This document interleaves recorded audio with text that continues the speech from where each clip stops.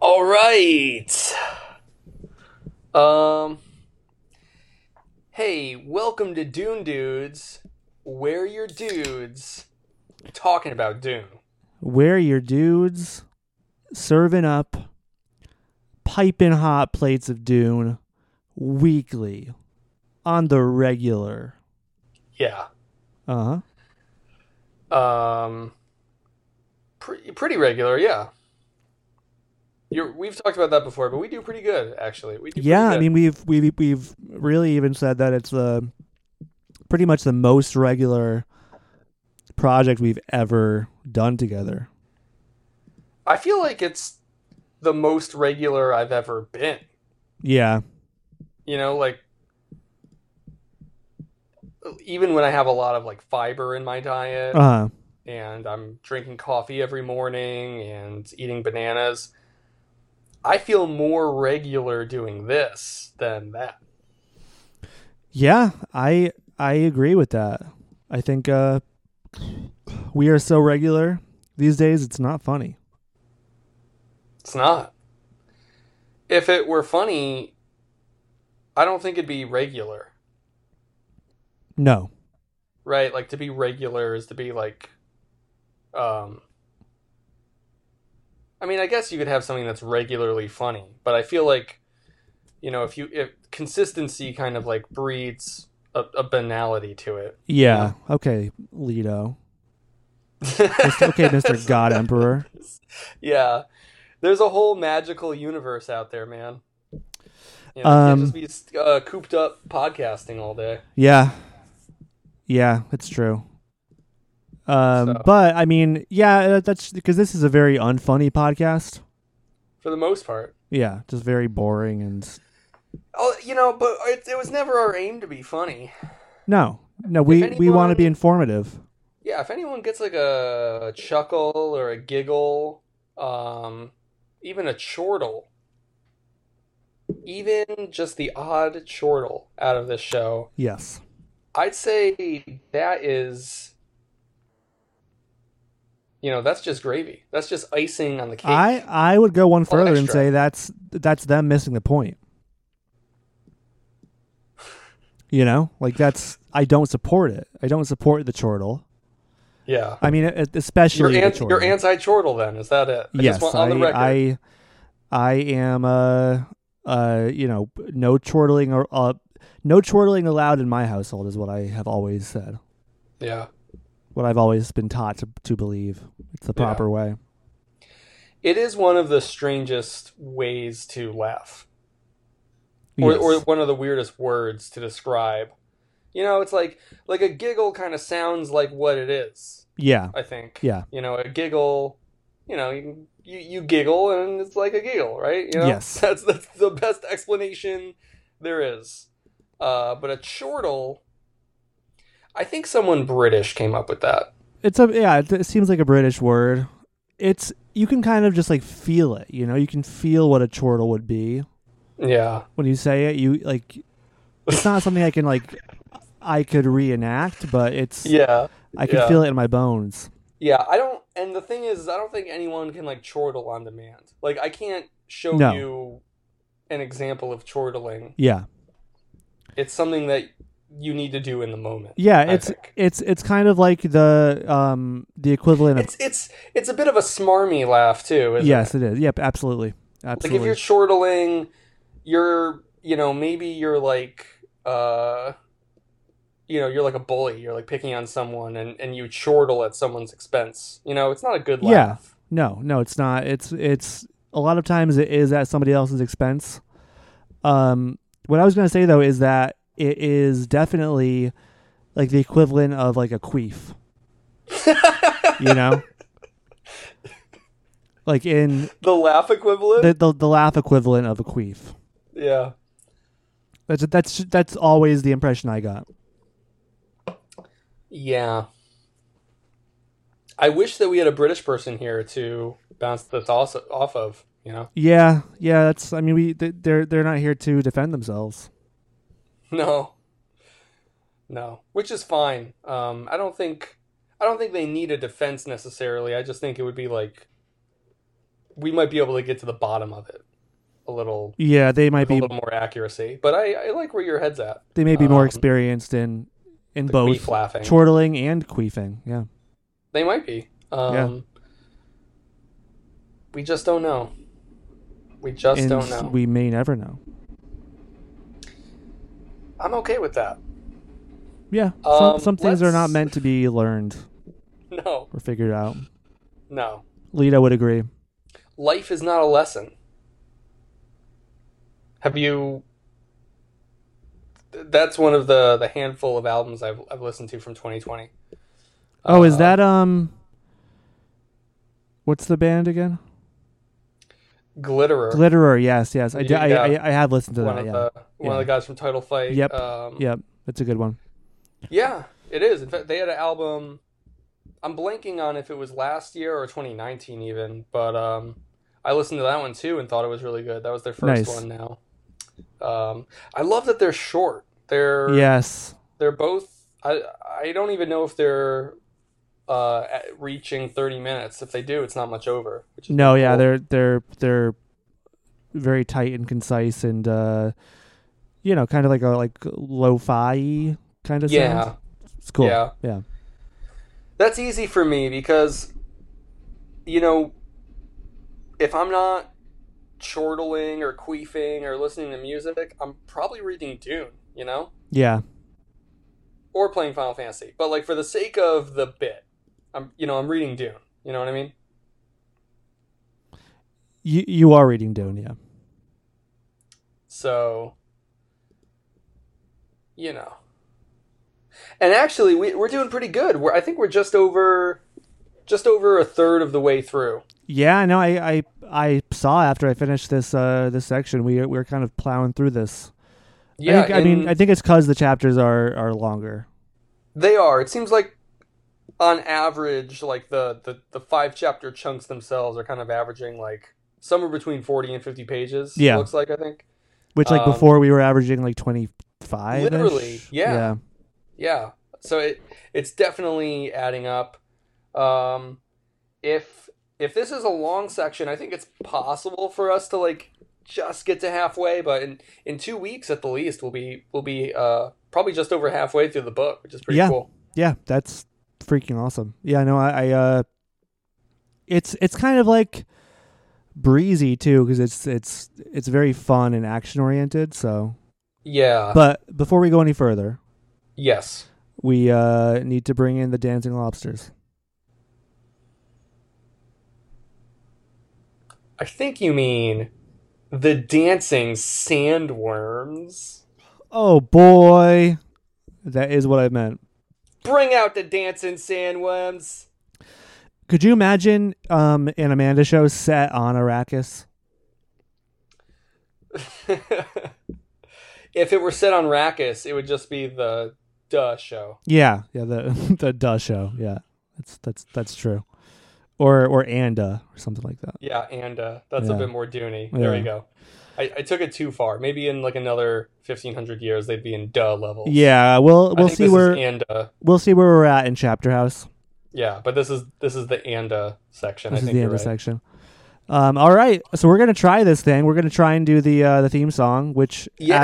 as of this point, we have not really successfully been able to sing it together. Yeah, I'm gonna remind the ladies and gentlemen of the jury that no version of any theme song has ever been successfully executed. Sure. I don't think they're all flawed in their own beautiful way.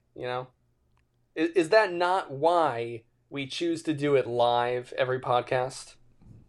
Yeah, To capture the unique mistakes in each performance. I agree. That's always been my motive. Well, without further ado,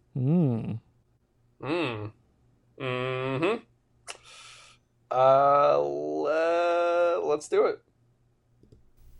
Just follow the music.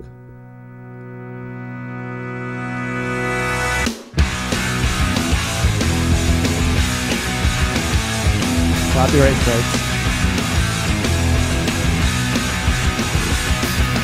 Another scattered people coming back from outer space. Reminds me of the golden path. Humans fled from Leto's wrath. Has everyone forgotten their purpose in this life? Duncan's memories have been erased. Reverend Mutters repeat mistakes. Well, learn from the past and present. Heretics of Dune. Story to tell and we are reading. They see the past and present and the future too. Get back to Arrakis, Heretics of Dune. All right. Nice. We did it. That sounded good singing through it. That was Yeah, pretty solid. it did. Yeah.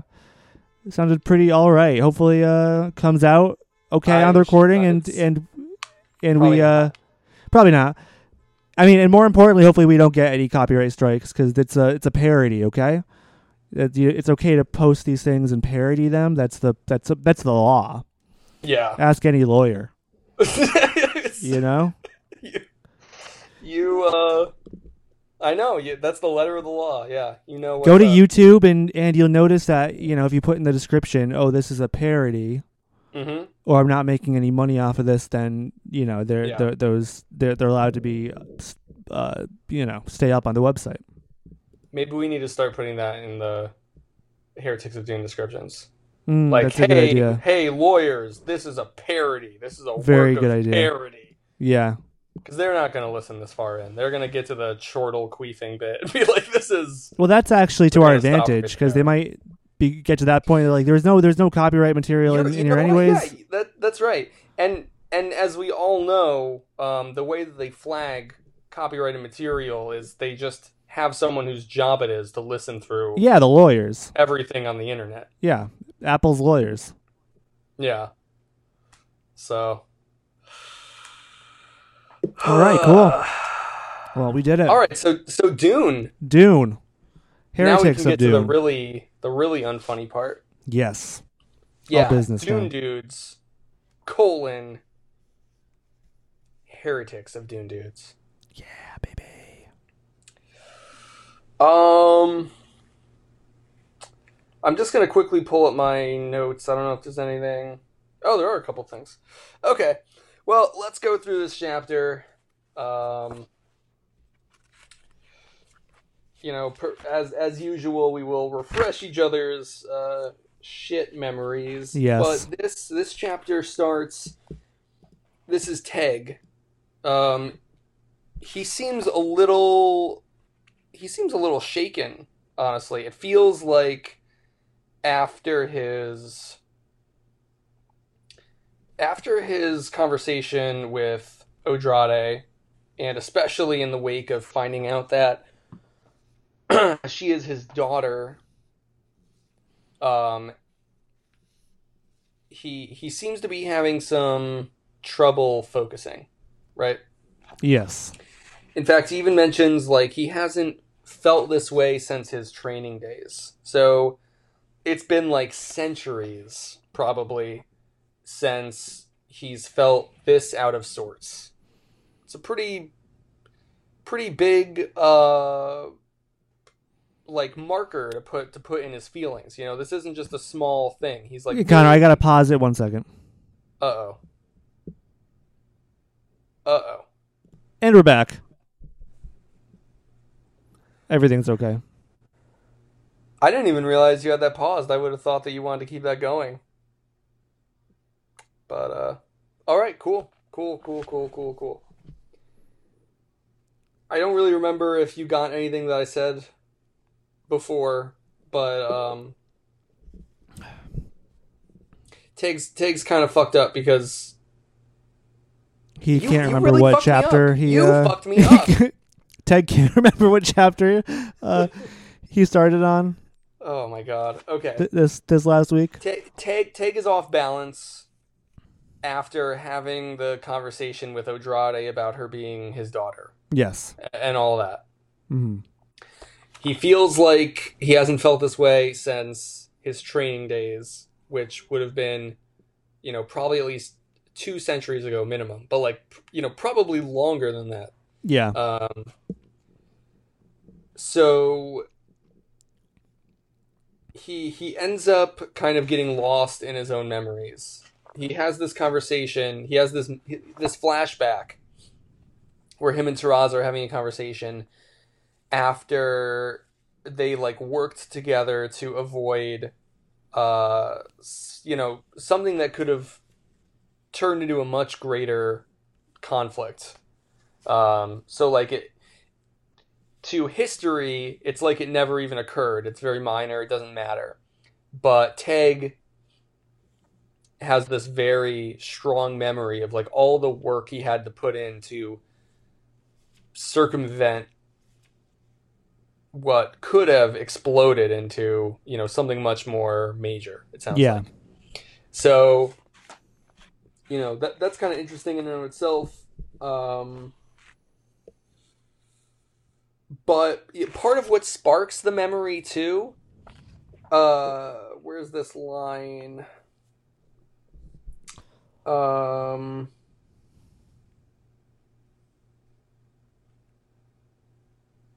Oh, here we go. Teg recognized the smell as she handed him his glass. Or actually, sorry, this is part of the flashback, Yep. though, but I'm going to read the line. Teg recognized the smell as she handed him his glass. It was a quick source of energy, a pick-me-up that the Bene Gesserit seldom shared with outsiders. I just wanted to mention that line because I think it's coffee. Oh, it might be coffee. I think it's just coffee. Yeah, it could be coffee. I mean, we know that coffee has been named by name in the Dune universe before, but maybe at this point, maybe it's just a nameless mystery Bene Gesserit drink. Right. Yeah, I mean, just the idea of like, obviously there are other a myriad of drinks today that you could describe as a quick pick-me-up. Yes. But I feel like with Herbert writing specifically, and like you're saying, with the way coffee has been featured in Dune before, which obviously you and I appreciate very much. We do. Probably part of the reason we grew so endeared to Dune so fast. Oh, I think so. Yeah, that first coffee mention was a big moment for us. Yeah. But yeah, creamy brown liquid. My suspicion was that it's just coffee. Yeah, that sounds right to me. So I thought that was kind of funny. Right, might be, might not be, but anyways, the conversation itself I don't remember very well, but there's this other part of it that I want to focus in on. On my copy, it's page 153. I think it's the first mention of the word heretic in the book. And, of course, the book is called Heretics of Dune. So this jumped out at me. I'm going to read this quickly, too. I don't think it is, but it might be. I guess it could not be. I mean, maybe it's just, heresy is referred to. Maybe that's, but yeah. It might be the first time heretic is actually said, yeah. I mean, if it's not, that's also possible, obviously. But it's the first time then that I felt like I want to draw attention to yeah. it, if it isn't. But they're talking about Teg has been taught by his mother more than the Bene Gesserit order would have allowed her to, And so Taraza says, a wise woman, but another heretic. That's all we seem to be breeding nowadays. Heretic.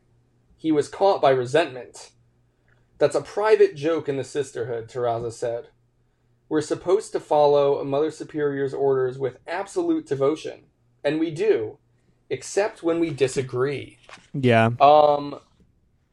So I like that line and that description of a heretic too. Because obviously we're getting like a lot of like religious content in this book too, which is like where you would traditionally, I think, use the term heretic. Mm-hmm. But that the sisterhood use it as like a joke, and also that Taraza pretty much lays out it's just anyone who disagrees with the main flow of things, Yeah. right? Yeah. And so, of course, like, Xuangu could be described as a heretic, of course, Hmm. but, like, depending on the perspective of people, like, so many people could be considered heretics by others who would not consider themselves to be heretics, and so on and so forth. Like, even Odrade, like, even just, like, struggling with her emotions within the order as, like, a Reverend Mother could be considered, like, to be a kind of heretic, you know? Yeah, that's true. And so I just feel like in this book, where we've been drawing a lot of attention to individuals and the way that they act in opposition to, like, these bigger power structures or these bigger organizations that they exist within, the name Heretics of Dune feels like it's, like, becoming more clear to me and, like, becoming more fitting as we Yeah. go through the story.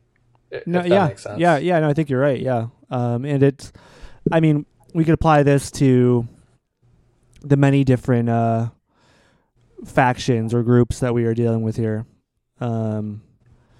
all colliding on Dune. Yes. And we'll have to, you know, there's a lot more setup for these collisions in the later chapters, but absolutely. Yeah. No, you're right. That's. I mean, that does seem to be what we are. What the title is signifying, at least in one way. Yeah. So yeah. Anyways, there's that. The rest of this chapter, there's a big focus on prescience and Taraza talking about the way that Muad'Dib saw the future, the way that Leto saw the future. Like, we talked about this last chapter or last section too. But she brings it up again here too. And they kind of talk about the pitfalls of it. No surprises, Teg said. Exactly. If you possessed such foreknowledge, your life would become an unutterable bore. You think Muad'Dib's life was a bore. And the tyrants, too. We think their entire lives were devoted to trying to break out of chains they themselves created. So, I don't know. They just have, like, this big philosophical discussion. It's cool to see people talk about Leto. It's cool to see people talk about Muad'Dib still. It's cool for them to, like, have these musings on the nature of prescience within the book, and, like, the way that the characters in the Dune universe itself, like, kind of have to grapple with these larger than life characters who shaped the universe that they're living in. Yeah. One other thing, though, I'm not sure if it's just my copy, but they spell Muad'Dib wrong, like, a lot. It's spelled Maudib. How do they spell it in yours? Maud Dib. Oh, dude, that's in mine too, and I just passed over it. It's like whenever Taraza mentions him or, like, thinks that, like, or no, I guess for Teg too, but it happens here and then in a later chapter too. So yeah, I'm just like, with that's sloppy shit. Unless some people call him Maudib. It's a commentary on how names change. You're gonna say that, yeah. That's what I thought too. I thought that it could potentially, some people could call him Maudib, but it's spelled correctly sometimes, and sometimes it's not. So I don't know. Yeah. Plus, it would be such, like, a subtle change. If Herbert was going to try and make that point, you would want to make it probably a little more clear than that, So yeah. But I glazed right over that. So good catch. Yeah. I did not even. My eyes just, like, passed right over that. With, when you read one of those fucking images where the word is spelled wrong, but, like, you only realize it after the image tells you. Yeah, Like, because your brain fills in the rest after you just see the beginning. So yeah, yeah. So I was like, okay, yeah, Ma did. But you're totally right. Mine yeah, says that too. it was weird. Yeah, I don't know. Yeah, that Get is better very editors, nice. Frank. Come on. Yeah, what the hell? I ain't right. Um.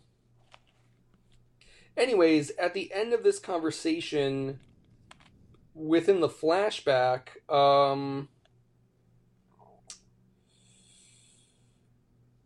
I think he kind of gets to this point. Something about this conversation, like, fixes Teg, or like realigns him in a way that Yeah, it feels like he can function again. I mean, I feel like it does more than that. It brings him to a new level, kind of. Yeah, you're right. He does mention that he can like call upon this memory of when like the universe like crystallized for him, Yeah, and yeah. it feels like he can like see that even now. You're Yeah. right. It seems like it's a puzzle piece that was meant to be put together at this certain point to give him that extra power to draw from. He says at the end that Teraza did this deliberately. She has amplified me. Yeah, yeah, you're right. So it's like a seed that she plants within him a long time ago, only for it to bloom, at this very moment. I see. Yeah. Um, I unfortunately, since this is the first chapter of our section, and I did read it in some pretty wide, spaced out chunks. I don't remember the specifics very well, and I don't want to spend all my time looking through it. Is there anything about their conversation that you feel like sparks this in him, or do you think it's just like almost like a code that like that activates? Yeah, that's a You know what I good mean? question. I think it's just the combination of the words she is saying in the conversation make more sense to him. I mean, it ends with you know, the Ixian beliefs, or no, she says that their universe is not active itself, but performs according to the kinds of experiments they choose, and that she is kind of looking, or kind of believes the universe is kind of like self actualizing, kind of like what we were talking about last week or the week before that in reference to prescience. Yeah. Um, Belief fixes a granular universe and causes that universe to persist. I think that's kind of the name of the game, because in his kind of epiphany, he says, "There, I am both a performer and the performed." So it's not crystal clear, but there is a lot Yeah. of of that magical universe talking, and um yeah. So I think he kind of changes his understanding of time and of the universe itself, and action and reaction and that kind of thing. Yeah. And hearing you go over it too, it sounds like um I think the way that the whole like Leto Muad'Dib thing fits into it, where Teraza I mean, says that Madib. like, yeah, thank you, Yeah. Muad'Dib, was like she has this point that they kind of spend their whole lives trying to break out of chains that they themselves created, right? Mm-hmm. And I think she kind of likens that to the Ixians and their own beliefs. And she's Yeah. pretty much like, well, the Ixians uh, believe in their view and model of the universe to a fault, where they can't be open to accepting new information. And it Yeah. sounds like Teraza's kind of like has this idea of like there's a power in being open and understanding that like the universe is incomprehensible, that like by acknowledging that you don't know everything, that you can you can more readily find like different solutions to things, or different answers that the universe is showing you. You know, it is kind of like what we said before, where like with the priesthood too, where it's like if they were truly open, the priests on Arrakis, if they were truly open, then would they not accept Shiana as she was? But instead, they can't comfortably fit what she's saying and doing into their worldview that existed beforehand. Mm-hmm. And so the worldview can't change. The facts that they are receiving have to be warped to fit that. We did discuss that. Yeah. And so I think Teraza is reinforcing that. Like the Ixians, but to a wider level, right? Like the Ixians believe X, Y, and Z about the universe, and those things cannot be changed. So anything that comes into that needs to be warped to fit that. And the Bene Gesserit, or Teraza specifically, is like, well, our strength is that we don't have these concrete beliefs, that we can be open to like the flux and the flow of the universe as like this cosmic being. And I think so. Gain our strength from that. And I think Teg kind of maybe gets his mind opened a little on that. Yeah, no, I think you're right. And I think the challenging of that faith is kind of where we see these heretics come into play too. Yes. You know, they're born out of this tension.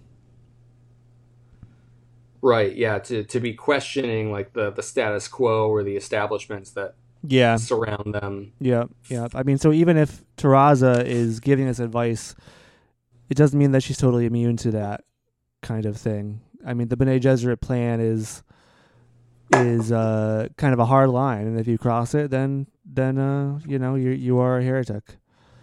Yeah, totally. I mean, yeah, that's absolutely sure. It's definitely like up to a point, and the Bene Gesserit do have like their fixed beliefs, just like all people do. Yeah. You know, Teraza herself, it's weird. It sounds like because she's the Mother Superior, the majority of the Bene Gesserit order probably skew more towards her line of thinking than like Schwingu's. You know, like that she's probably the offshoot. But you know, it's possible that the Bene Gesserit that we know from the past is not the Bene Gesserit that we have now, you know. Yeah. Schwengu could very well be like representative of like the old order of the Bene Gesserit from like the first Dune book and onwards, and Teraza kind of represents this growth within them, you know. Yeah. I mean, we you know, we don't really know. I mean, I do think in this book, actually, since it's been such a long time, I mean, since all these, you know, millennia have passed, Schwengu does not necessarily represent like the Bene Gesserit from the very beginning, but she does represent the old guard, as in like what the Bene Gesserit were like after recovering from the God Emperor's reign. Yeah, you know, because she's specifically railing against, you know, that happening again, having another Flies at Haderach, whereas Teraza and her ilk are kind of like, oh, you know, fuck off, old lady. We know what we're doing. We got this time. So yeah. I think she is part of the old establishment, but not that old. Yeah, that's a good point too, right? We need to like, and that's what's wild about like how much history and time that Herbert's covered throughout these novels. I mean, like to think about like a few books ago, usually in a series would be like relatively close events, but you know, we are skipping further and further the more we read. So that's kind of always worth considering, that there's like this huge passage of time that the implications of we're still, you know, figuring out as we go. Yeah, absolutely. Last thing I want to say about this chapter, for my copy, it's on page 152.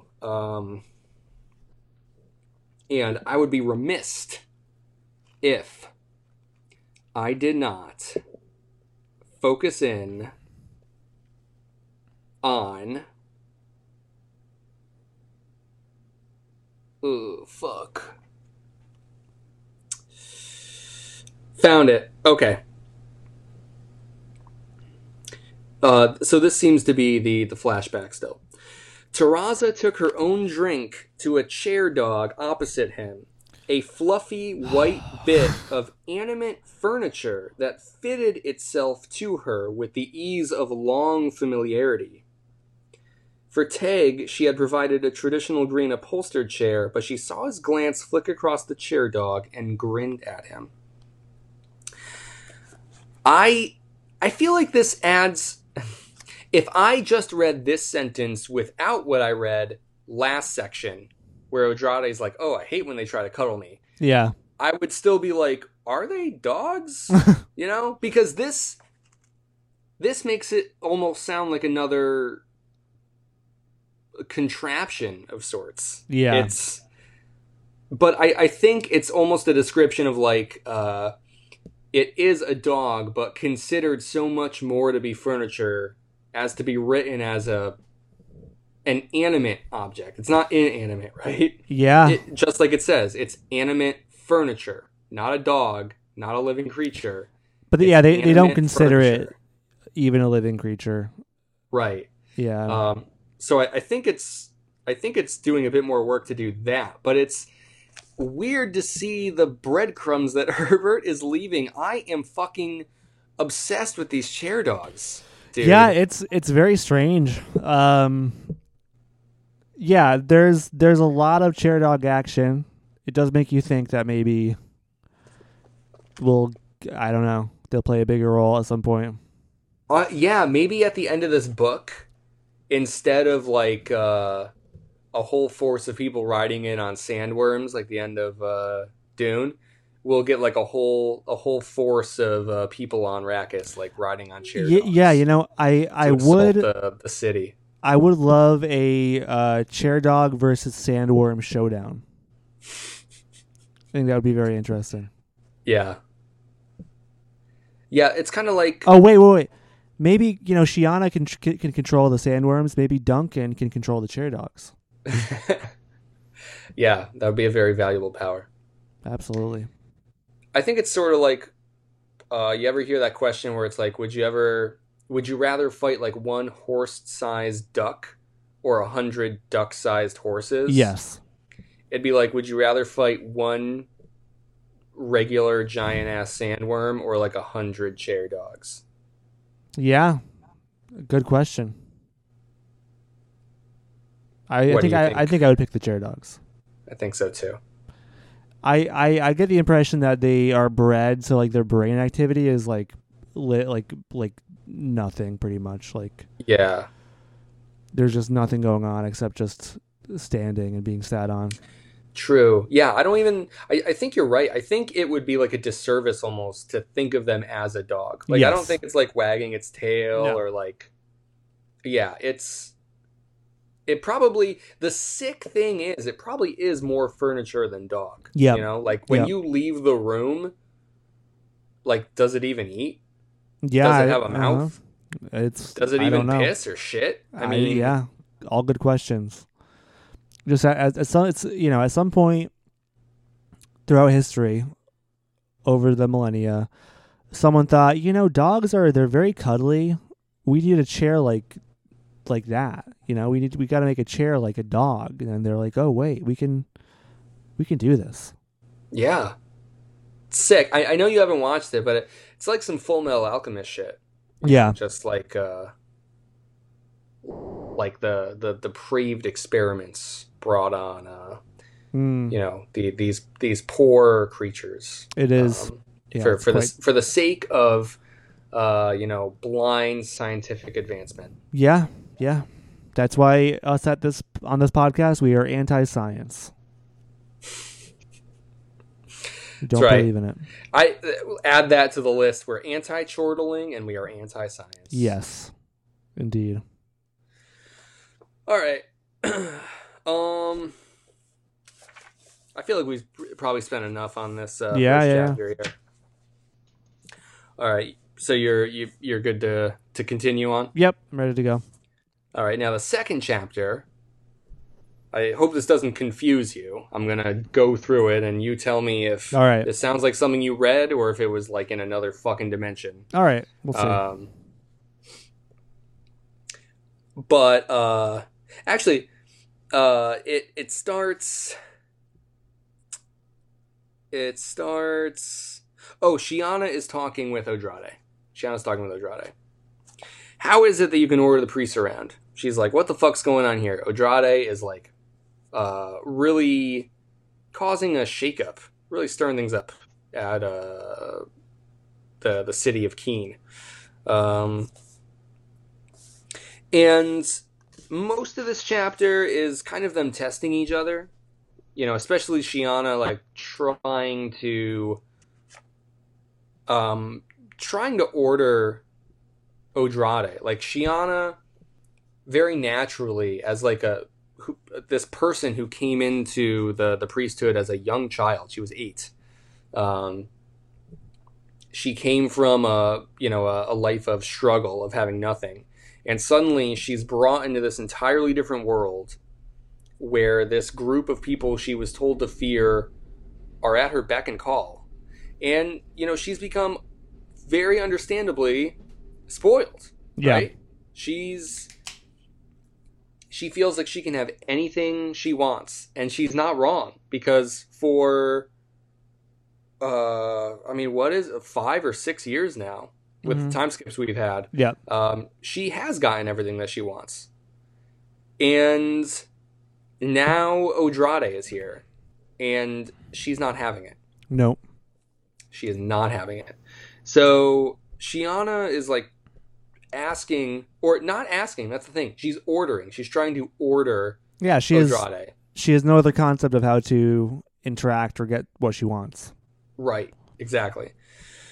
And Odrade is like, we gotta cut that shit out, because that is not how this relationship is going to work. Yeah, I mean, it's like she thinks it's funny when she does it to the priests, but she's like, you can't do it to me. You know, like it's cool if you do that to the priests, whatever. That's hilarious. Right. We both disrespect them in our own exactly, ways. Yeah. But I'm not.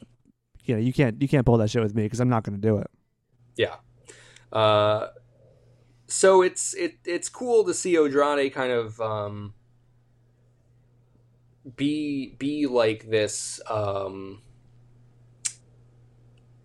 this figure of discipline, I guess. Yeah. And we get a bit more out of this relationship in, I think it's the 4th chapter, when Odrade is waiting for Shiana to come. We get some of like Odrade's reflections and thoughts on how their relationship has been. But I think that's the 5th chapter, actually. Oh God, maybe it is. I'm not. We're not there yet. It better be. I'm not saying it is or isn't. I think you're right. You are right. Okay. But like this idea of like Odrade being having become the figure of the Bene Gesserit that kind of like took her own self away from her childhood. Yes. Or, you know, like that. Like that Odrade herself is grappling with the fact that as a child, the Bene Gesserit, you know, took her from her home, took her from her like childhood innocence, and indoctrinated her into this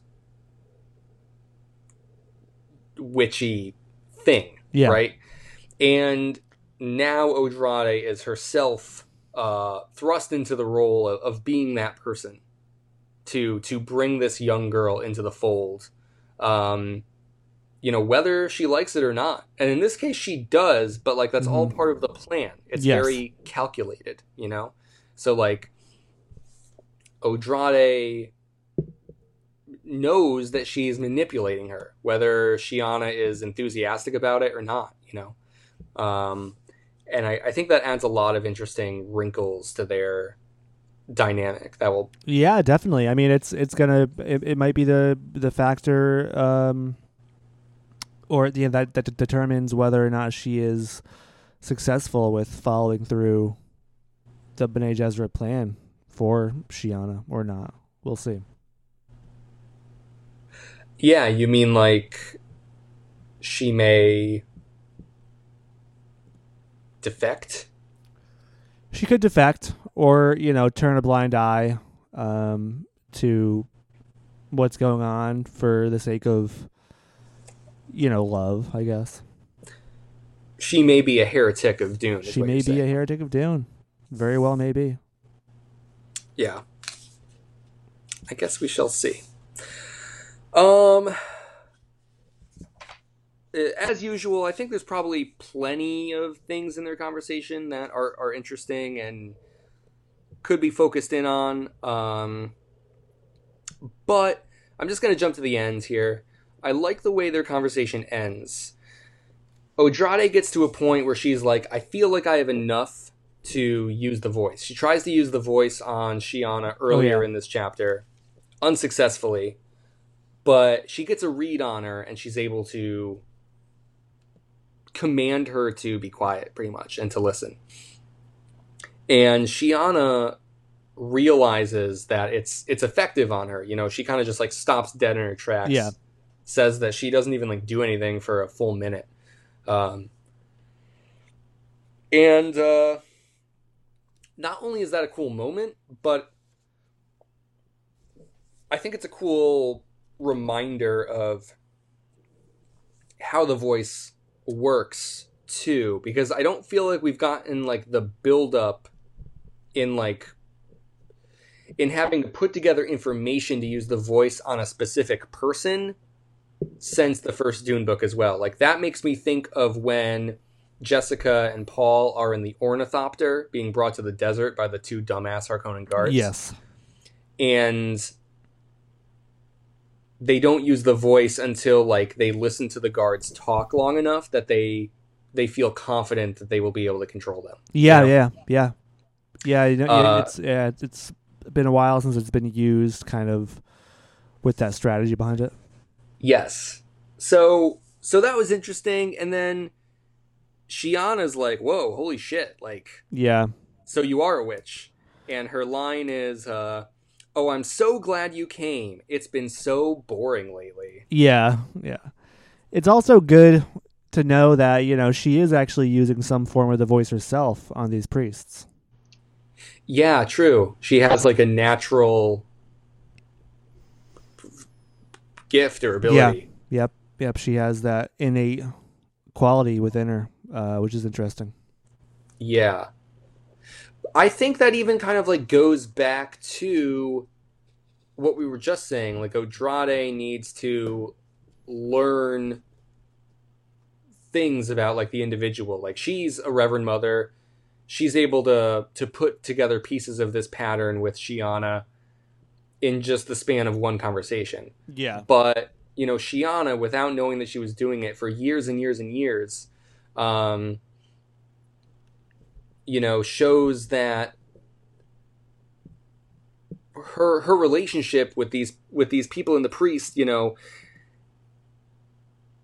what am I trying to say? Like, I think it's one of those things, just like with the Prana Bindu muscle exercises, where Herbert's kind of saying, like, if you were potentially able, and theoretically, Herbert posits that you are, to like control every muscle fiber. Like if you can control an entire muscle in your arm and bend your fucking arm on your elbow up and down, why couldn't you control the more finer motions, if you really focused on it? And similarly, it's like, so is the voice not just a natural extension of understanding individuals and knowing what tone of voice to use to manipulate it? It's like the voice itself is not magic. They live within a magical universe, right? That these things are not known to everyone, and that the way that they work, if you were to break it down enough, might not be known to you. But, knowing what and when and how to say to certain people in your life in order to get a certain result is something that everyone does every day, whether you're aware of it Exactly. or not. Yep. And like we were saying too, this is just kind of it brought to its, furthest point imaginable. Like if millennia of humans training these skills reach this point, theoretically, right? We might be able to master these things someday. I mean, smaller, versions of this do exist in our reality today. There are, people out there who have trained, how to seduce and manipulate, using facial expressions and tone of voice and specific words and sentiments. Like it really is not that far out of our comprehension here. It's like non-magic presented as magic. Yes. Because the simpletons can't tell the difference. Yeah. That is it. So I like this meeting between the two characters, and I especially like this idea that, Shiana's been bored, that she meets this obstacle within Odrade and, rises to the occasion. Shiana's very ready to... it's almost this idea of like, wanting to like act out against your mom and dad and like listen to rock and roll, it's not the same, but like the priesthood is like very overbearing and very protective, and the Bene Gesserit kind of represents this very free, very sexual, very exotic kind of lifestyle and danger that is, no surprise, very alluring to this sheltered girl with incredible powers on the verge of entering her adolescence. Yeah. So there's a lot of factors at play here, but I especially like this idea that we might get more on the bonds, like the way that Shiana reflects Odrade's younger self and the way that Odrade may or may not choose to act given the role that she finds herself in, it feels like the exploration of Odrade's past not only deepens herself as a character, but makes the relationship that she has with this young girl all the more interesting, because we now have a pretty strong knowledge of her own past and why that would be relevant and why that matters when thinking about Shiana. Absolutely. And that's really cool. It feels like, and there is so much time for Herbert to kind of revert back to some of his old tricks in a way. But at this point in the book, I think he has written his female characters, and I'm saying this as a man. I'm saying this as a man. Yeah. But I think he's written his female characters very well. And I like that so much of this book has to do with them interacting with each other in a way that like doesn't exclude their femininity, but like doesn't revolve around it in a way that is pandering or eye-rolling either. Like I think Herbert's walked a very fine line here, and so far I'm happy with the way he's been doing it. And I think well, that's it. I think what I said. So it's been cool. This is a good chapter for it. I agree with you totally. It's definitely they're definitely written better than they have been within the past like 3 books. But you're also right in that Like there is so much opportunity for it to Yeah. turn Yeah. sour. I am not. Especially with the themes that he's playing with, with the honored maters and everything. Like Yeah. there's so many. There's so much, and that's to say, like, even if there is a misstep here and there, like, I think even with that said, like they it's still a better job than at least God Emperor, right? In that regard. Yeah. It it definitely feels like there's been an improvement. Yeah, Like this is kind of like what it might have been like if Siona and Nayla had an opportunity to have real conversations with one another. absolutely, yeah.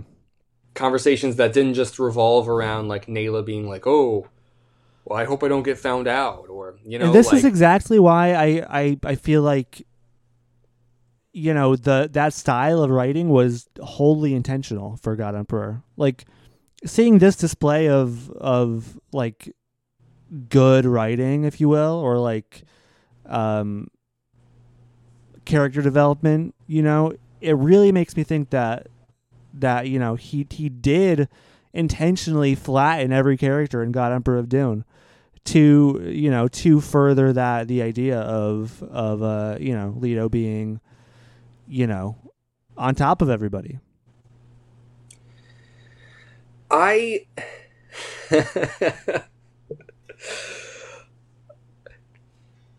I definitely understand why you think that. And I also would even be willing to entertain the idea that Herbert thought that too. That like he really did. Like if there's one thing we always return to, it's that we agree that Herbert is very deliberate.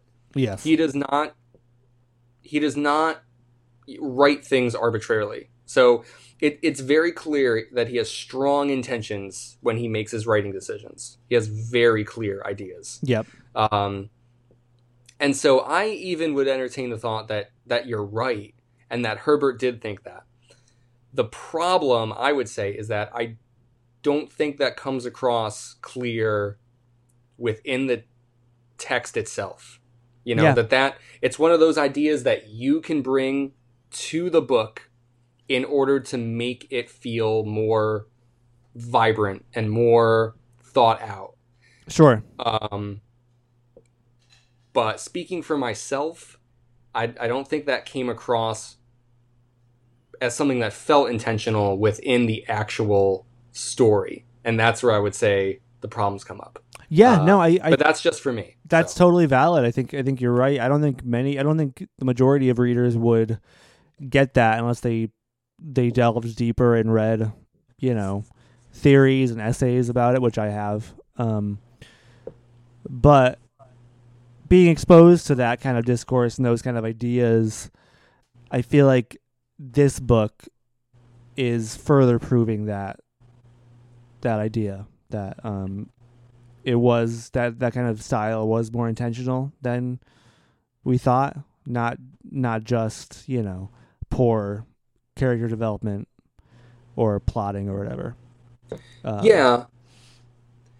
And but I also agree with you in that it's not plainly obvious, and it's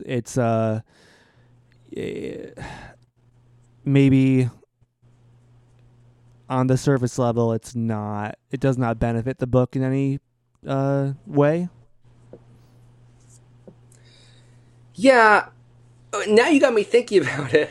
We're going to get back to Heretics, but I think where it comes across the best, and to me it's not a surprise because I've said this before, I think he's the best character within the whole book, hands down, is Moneo.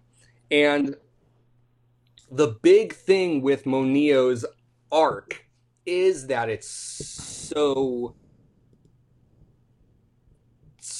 elongated, so spread out, that I would say with him specifically, it actually does feel clear that there is supposed to be a stagnation of his character and then an explosion of character development at the very end, and then he dies. Because that kind of is the point, right? Like, Moneo and Leto are always having these conversations, and Leto is always poking and prodding and pushing Moneo to try to break him out of that character stagnation.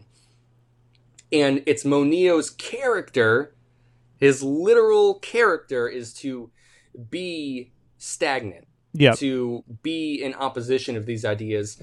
Essentially, like what we were saying, to have a fixed worldview that cannot take in any new information and must remain rigid, or else he will be destroyed, essentially. He can't be Moneo without that.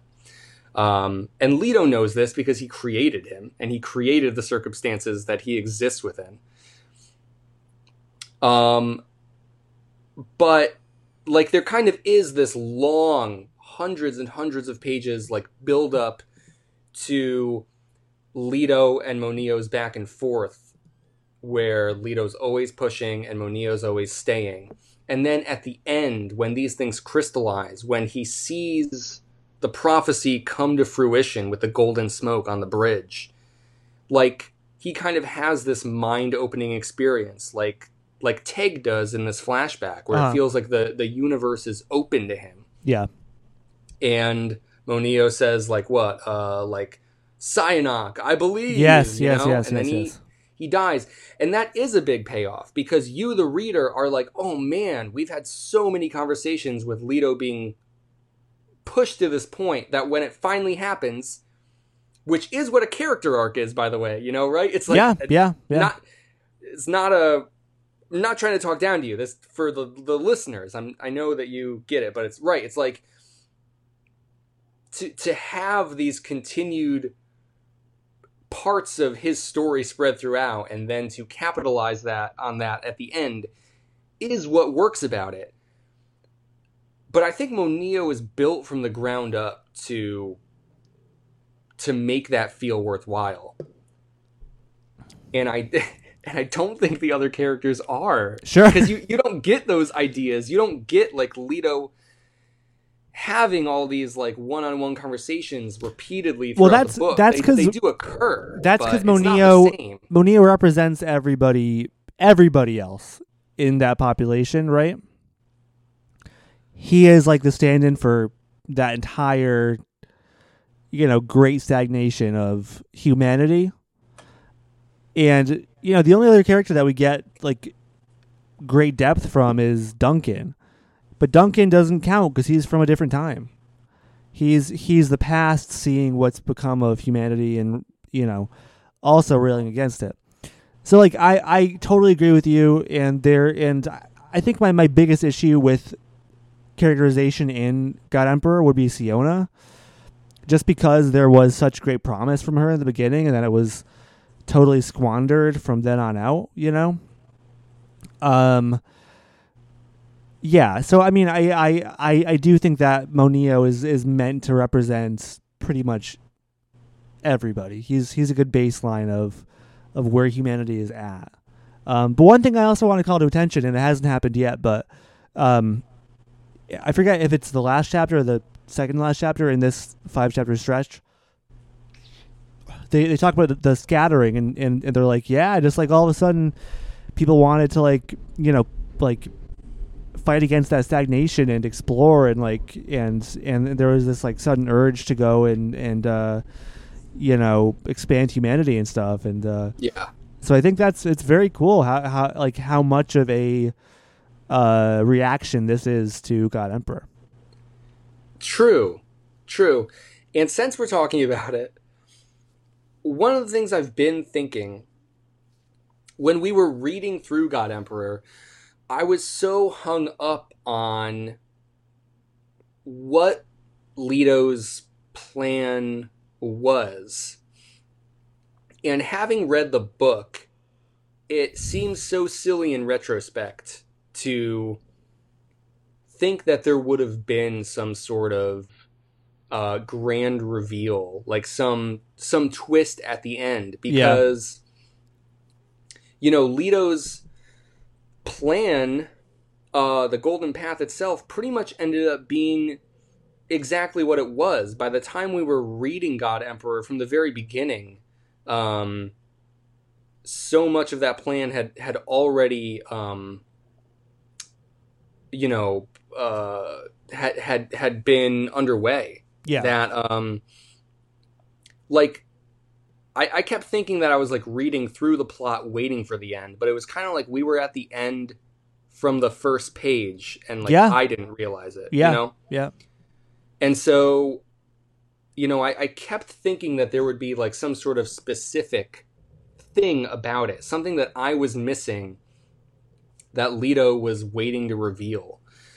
And, it turns out that the plan was always this vague, nebulous sort of thing, like we would talk about it and I'm like, so what? The idea is like make all of humanity like completely stagnated and then submit the entire universe to like horrible famine and death, and then like everyone's just gonna like want to be better. That's the plan. That's the fucking plan. And like the whole time God Emperor was like, yep, that's the plan. And then you get to the end of the book and like nothing is expanded upon, and you're like, what? And then I'm reading Heretics and it's like, yep, that's what happened. And I'm like, oh, well, fuck. Like, why was I so hung up on like these details that I thought would exist when I should have known from Herbert's writing? Exactly. That's because we talk about that so many times. Yeah. It's never the fucking would have been there. It's the exact same thing as looking at a word and your brain filling in the rest because you're used to it, right? Like we're reading this book and we're filling in the plot points because we were used to reading other books from writers who adhere to a certain structure, right? But Frank Herbert does not do that. He subverts that somewhat intentionally, but really just prescribes his own direction. And so we're just not used to kind of his structure, and point A and point B for him is very different than for J.K. Rowling. Yeah. But we're still like, our brains are like, oh, we're reading another like Harry Potter 8, right? Yeah. Right, like the majority of stories, even ones that aren't just like YA fiction or whatever, like exactly. So many stories hit the same. Yeah, beats. There's a tried and okay true. Too, right? Oh, it's totally okay. I mean, that's the standard for a reason, right? It's like the hero's journey is the standard for a reason because it's effective and it's good, and there's a lot of lessons you can morals you can take from it, and it's a good it's fun. It's popular for a reason. But yeah, I mean, like from the start, Frank Herbert intended to kind of deconstruct that, right? Like the myth of the hero, but then also, I mean, yeah, I feel like it goes without saying that he wanted to also deconstruct that structure of, oh, here is a story about a hero and the trials and tribulations and the rise and the fall. Totally. Yeah, like he's deconstructing that character, but as well as deconstructing that character arc and that story method. Yeah, and that is a really fascinating way to look at it, because you bringing up the hero's journey, any Star Wars fan, man, will tell you that like what people focus in on at like an academic level of why Star Wars exploded throughout the world is that it pretty much repackaged the hero's journey from Joseph Campbell in a way that felt fresh, but like hit those structures that make people feel good, that make it endearing and enduring, right? Just like you're saying. Yeah. And so it's really interesting too, because of course, like we've mentioned too, that Star Wars draws on a lot of inspiration from Dune, and that Dune and Star Wars like share a lot of that DNA in their origins. But where Star Wars like pretty much tells the hero's journey wholesale. Dune in the first book does hit those beats of the hero's journey, but it makes them mean something different. And I think what is so weird about reading the Dune sequels in particular, and what makes them so weird to read, is I feel like what Herbert is saying is like, well, Paul went through the hero's journey, but at the end of it, he became a villain, right? Yep. And so, like, instead of the circular version where you become the hero and end at this place of, like, reverence and elevation and knowledge, it's like, well, what if you went through the same steps as King Arthur or Luke Skywalker, and you did the things to ascend to a kind of heroism, but as the story continues, without you even noticing, you kind of like quietly slide into this evil force. You become it, you know? Yep. And like that's what's so interesting about this is, like, you know, we had a lot to say throughout Messiah, throughout Children of Dune, about Paul's role, his guilt, his culpability as like the head of this empire causing immeasurable harm. Yeah. And similarly with Leto, right? These characters that in a more standard story you would say, well, they're the main character and they're good. Yeah. And yet they aren't really portrayed as completely good or completely evil, right? They are like these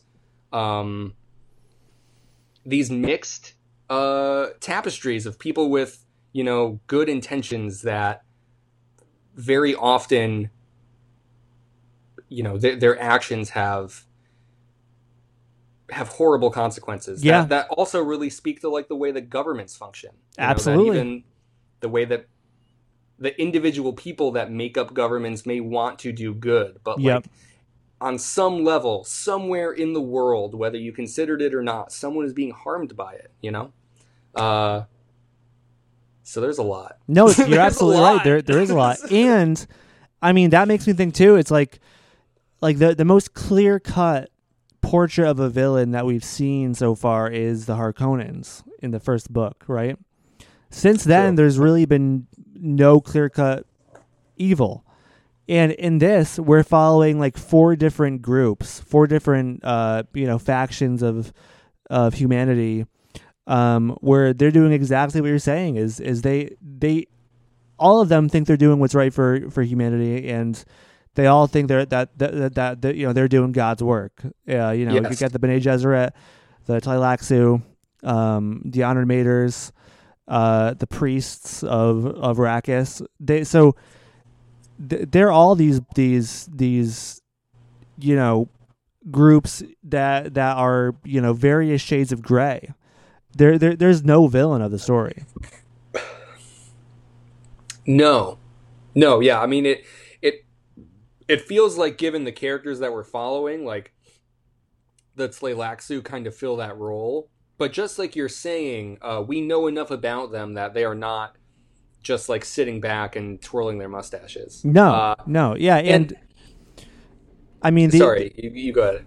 The Honored Maters could play that role too, but we don't know enough about them to get that picture. But I mean, I'm confident enough in you know, saying now that like I think that this is kind of this may be kind of a commentary on government, right? And different how different systems can even you know, with the people leading or the people in charge, or even just in, you know, doing admin work for these organizations, like the system itself is kind of like set up in a way to cause harm to these people that it's saying they serve. And like, you can't, I mean, you can't change that unless you're, you know, you tear it down wholesale. So that's one of the more interesting things, is that we're dealing with like at least like three different like systemic powers, like huge systemic powers Yeah. that are all in opposition to each other. Totally. Yeah, totally.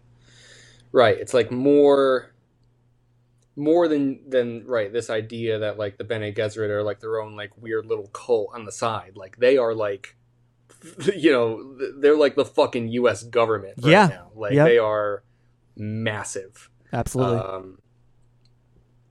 I know that, man, this was quite the tangent, but it was a fun one because we haven't looked back in a little while, it feels like, with a conversation like that.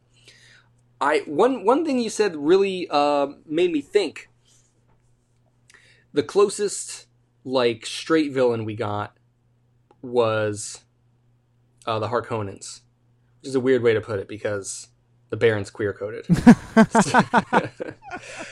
But yes. But you're totally right. I agree. The Harkonnens kind of are like the evil house, right? And like a lot of the characters even think of them that way. And I think we talked about this in Dune, but what's interesting is even then, Herbert wrote them with still a certain amount of nuance. Like Feyd-Rautha kind of just grows up within this thing, and like sure, obviously he gets fucked up by it. Like it's not like he's a sympathetic character. But there's always kind of this idea that Feyd-Rautha is kind of like the foil to Paul. Like if Paul were somehow born and raised the same human but within the Harkonnen family, that he would have turned out the same way. Yeah, and vice versa, sure. That they're really just products of their environment rather than like individuals bent on the sake of doing evil for its own sake, or whatever I was trying to say. So no, absolutely not. Yeah. Even then, it's not so clear cut. It's not. Yeah, no, I mean it's from the start. From the start, there were these powers and systems that like these people are born into that are clearly causing pain to humanity, and it's like everyone is culpable, right? Even the Atreides. Yeah. Even Duke Leto. Yeah, even the first right, Leto. Because they go. I mean, that'd be like if I don't know, some ruling family, right? You get like the call to like go be an oil baron somewhere, overseas, and it's like, okay, so you're being tasked with presiding over the work, the labor, for mining this incredibly valuable resource for the sake of like keeping the gears turning. Yep, exactly. In the machine. Yep. The universal machine. So yeah, right. It's like I remember us talking about this too, right? That Duke Leto, it's kind of like this a very like liberal sort of idea where it's like, well, we'll be able to like show that our morals are better. We're going to kind of put a better face on things, and our intentions even might be better. But at the end of the day, you're still taking advantage of people for the sake of perpetuating these systems. Exactly. Yep. You're still being the face of that machine.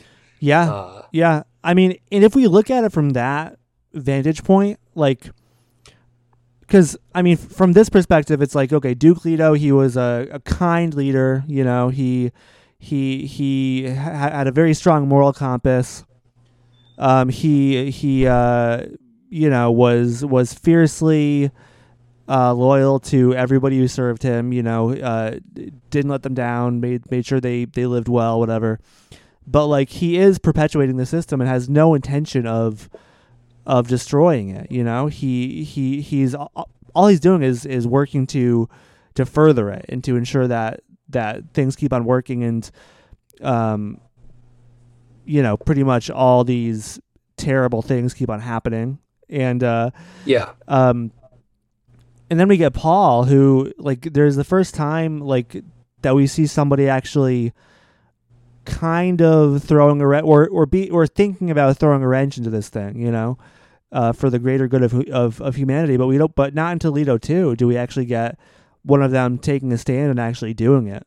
You know, like, you know, throwing a cog into the machine and saying, okay, this is no longer sustainable. If we keep on down this path, we're going to all die.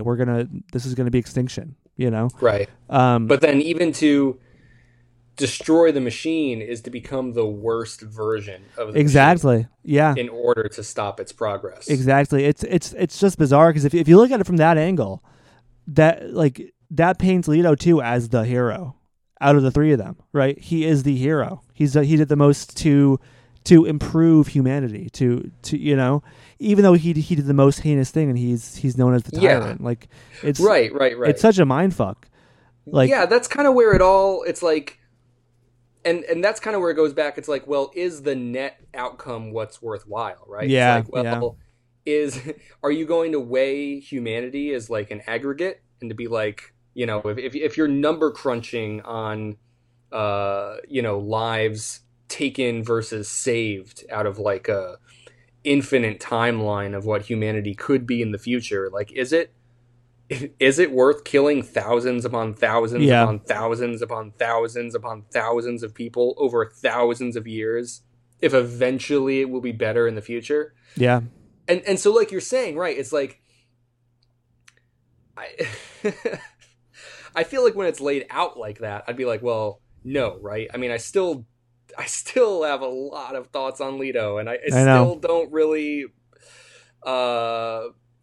think he's like justified or vindicated. But to see the consequences of his actions in Heretics of Dune, and to think about what led him to that point in light of Duke Leto the First and his father Paul, you know, you're right. You're right to lay it out like that and to be like, well, if we're talking about who had the most change, who didn't just roll over and allow the system to use their good intentions for its own benefit, right? Even Paul is absorbed and steamrolled into this fucking thing. I mean, he can't control. All Paul wanted to do was to follow his father's footsteps. You know, he wanted to be the nice, you know, hero who led the people to you know, quote unquote prosperity, where, you know, where he is still kind of drinking from God's tea and everyone else is kind of on the streets fending for themselves, but he's beloved. And it gets to the real conflict of Paul's character when he can't do that. He could not do that because now he has this great burden of seeing the future, and he's not allowed the luxury of sitting back and letting things happen. He has to make a fucking choice. Yeah. And most often his choice is to not choose. Yeah. He rejects it wholesale and becomes a hermit, you know, and he just walks away from it. Yeah. There's so much there, and we could have a whole podcast series about all this. Yeah, but it feels like we kind of are right now. We kind of are, yeah. But no, I know we need to rein it in if we are going to get through these chapters in any fashion. Yes. But I didn't want to just cut that off because that was a pretty interesting conversation. Yeah, so absolutely. No, it's very fun to think about and crazy to, I don't know, kind of thinking about the real world mirrors. But I'm gonna go pee really quick and get another drink, and then we'll just breeze through the rest of these. We'll breeze chapters. Through it. Yeah, it'll be a fucking breeze. Let's do it. We're gonna supersonic speed, you know. Let's do it. All right. Cool. Yeah, I just think it's funny in a chapter. It almost feels like we were like Teg in the first chapter, where it's like we're talking about one thing and then just have this like intense reverie, and then like snap back and we're like, oh shit, what were we doing? Yeah, no, you're right. This feels relevant to my present predicament. Yeah, that's how it felt for sure. All right, so third chapter. Yes. Third chapter. Okay. So Oh, okay. So this is Duncan training on Gamu. Lucilla. She probably gets that all the time. Yeah. Spitting image. Lucilla is watching Duncan train, and she's thinking to herself, wow, this plan's going so well. He's imprinted. He's doing awesome. I'm going to have to fuck a child. Wait a minute. Hold up. Hold up. It's not going well. It's not going well. It's nope. not. That's gonna happen, huh? So Lucilla's also like kind of in this point where she is sort of swallowed up and controlled in these larger forces of the Bene Gesserit Order that dictate that she must do these things. But she herself, the individual, is thinking, isn't this kind of weird? Mm-hmm. She'd be right to think that because it is. It's it's one of those things where it's like I don't know, man. Herbert creates, as the author, he creates the circumstances and the situations, and then he's like, "Isn't that odd? Isn't that weird?" And it's like, "Well, you did it, man. Like you made it weird, you know? Like this was your idea. It's out of your brain. You created the universe in real time, like." And he's like, "Yeah, it's fucked up. He's like, can you believe they have to do that?" And I'm like, Herbert, you are writing this story, man. Yes, you are doing it. These are all heuristic ideas, right? Yeah, it's just so funny because sometimes it feels like Herbert's like sitting next to me while I'm reading, and he's like, "Hey, it's kind of fucked up, right?" And I'm like, "Are you kidding me? Are you kidding me?" He's like, "Hey, I'm right there with," or you know what it's like? Oh my god, I gotta make this meme or some shit. It's like in I Think You Should Leave, where the guy in the hot dog outfit is like, "Hey, oh my god, we all want to find out who fucking crashed the hot dog car." But it's Herbert, and he's like, "Hey, listen, I don't know why they have to do this. It's the Bene Gesserit." Oh my god, it's fucked you're up. Right. Oh, we gotta transpose Frank's head on the. Yeah. Oh, that's so fucking funny. You're right. But anyways, it's we will see what happens. I get tired of saying that, but we will see what happens with this this plot line. We don't really know what will or will not come of it. Yes. Pun not intended there. But it could potentially be a setup for Lucilla to go against the Order as well if she decides not to follow through. So it's one of those things where it's like, is he creating the circumstances in order to facilitate, like, you know, character growth, or am I being set up for this and it's going to happen? You know what I mean? We'll figure that out when we get to it. We're not there yet. Yeah, not quite. But I'm just throwing that out there. So, really the thing is, during this training, Miles Tegg comes out. But it's not really Miles Tegg. No. It's a new face dancer. This is after, too, she's daydreaming about fucking him, too. Yeah. She wishes it was him and not the kid. Yes. Oh, yes. Yeah, which is even funnier. She goes to, like, the opposite end of the spectrum, you know? Like, you know, would it not be weird for Miles Tegg to fuck Lucilla? Yeah. Not even just given their age difference, but, like, you know, Tegg doesn't even consider Reverend Mothers to be, like, human. I don't know what he would even... So, honestly, it's like, in what way does I guess the power dynamic is, like, tipping in two weird ways there. One to Tegg's side in the age, and one to the Bene Gesserit side in, like, their manipulation and their, like, destruction of his consent, or his inability to consent. Exactly. Because of their, like, seduction. And, I mean, they don't really even have any intention of getting consent. They just manipulate them into doing it, and if it's if they regret it later, then oh well. Right. Yeah, it's like forced consent, right? Like they're like willing in the moment, but it's because they're like sirens, like you would never Exactly. say Yeah. Which a siren or whatever, like definitely not what I would consider true consent. yes, yeah. So of course there's that. Of course there's that. But yeah, that's a good point. She thinks about that. What's funny too is like the Bene Gesserit order itself doesn't really want anyone to fuck Teg, or doesn't care. I think Lucilla thinks it's something that like she's drawn to herself, something that she's curious about, almost like in the way that like Duncan was lusted after by the fish speakers. It's like this person has committed their life to servitude for the order, and a lot of times in Dune, servitude also means sex or the sharing of genes. Yep.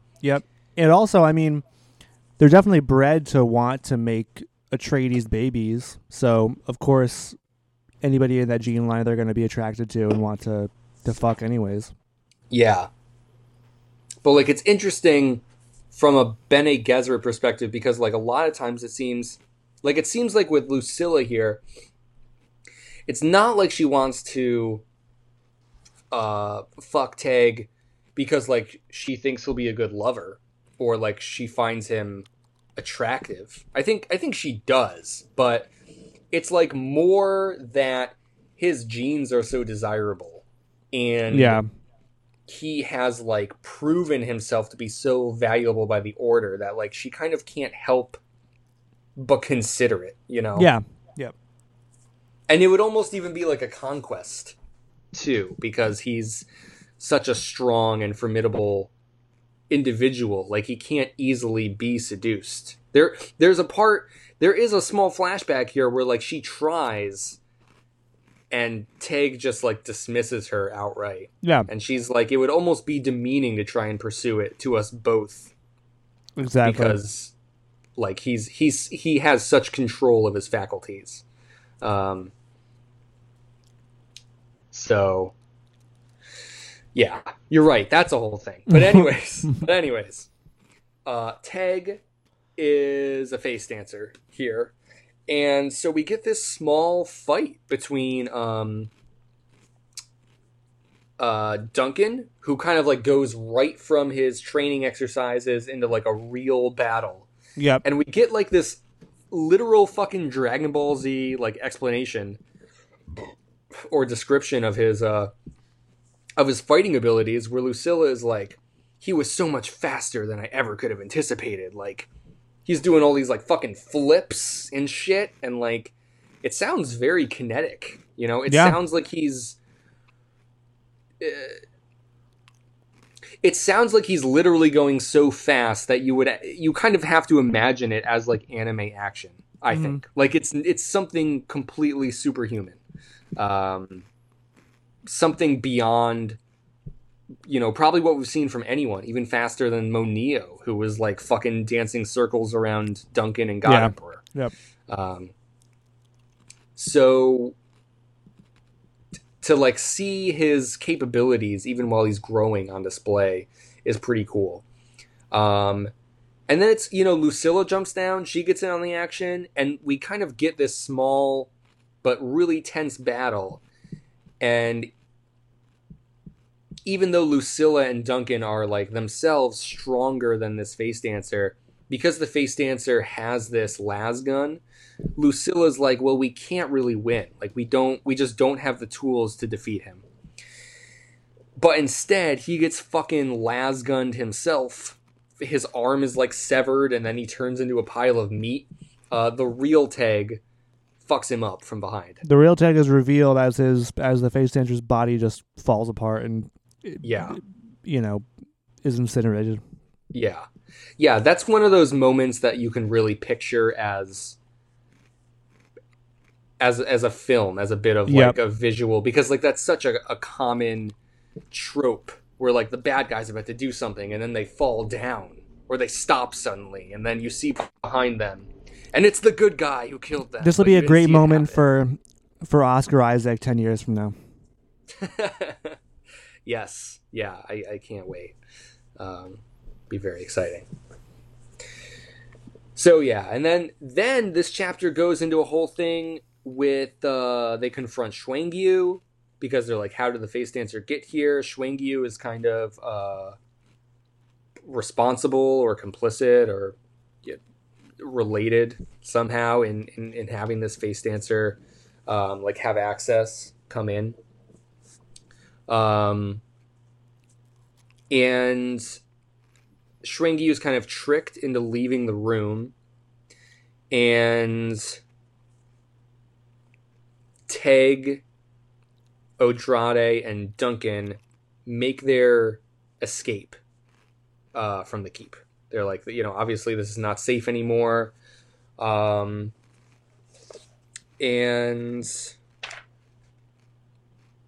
I kind of forget, do they say, are they going to Arrakis? Or do I just assume that? It's not specified, but I am assuming that they're going to Arrakis. Right. Where like else? that's what it seems like, right? That's what I figured. Yeah. Yeah, and Teg's like, okay, well, I hope you're prepared to kill anyone who tries to stop us. That's how that chapter ends. So it sounds like it'll be a bloody road to wherever they're going.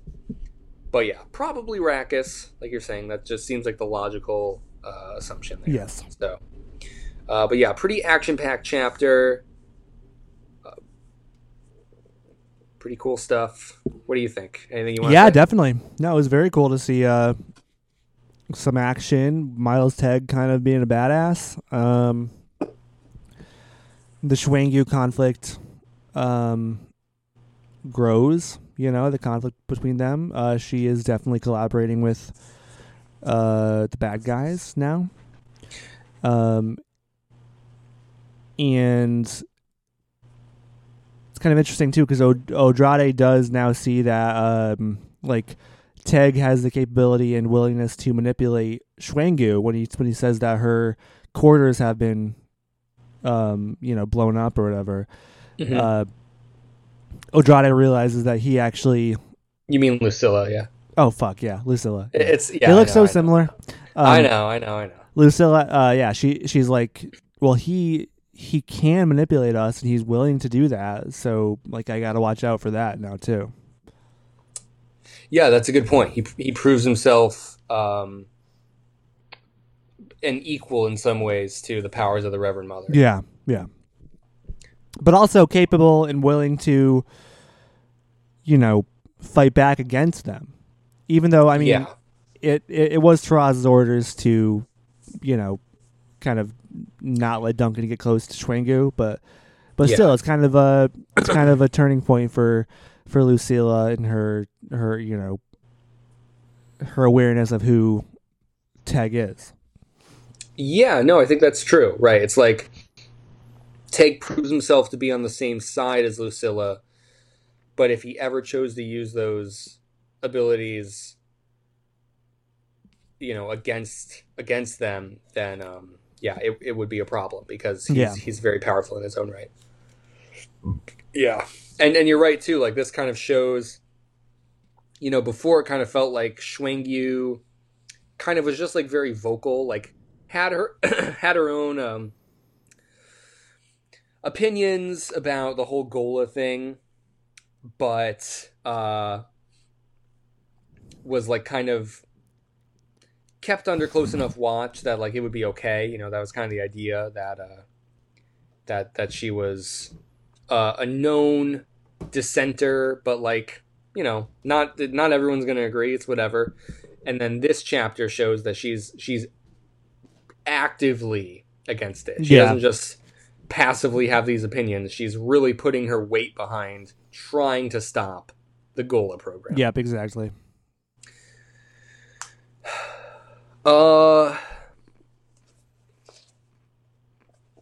Okay. 4th chapter? We cruising right along, or do is there it. more you want to say? Let's go for it. Okay. So I just want to mention. I'm going to read the opening chapter or passage here quick. The significant fact is this: no Bene Tleilax female has ever been seen away from the protection of their core planets. Face dancer mules who simulate females do not count in this analysis. They cannot be breeders. The Tleilaxu sequester their females to keep them from our hands. This is our primary deduction. It must also be in the eggs that the Tleilaxu masters conceal their most essential secrets. So I wanted to read that and throw it out there, because it becomes more important in this chapter when Waff and Taraza have their like negotiations, and it does like some really quick work into showing like why the Tleilaxu have things that the Bene Gesserit would want, you know.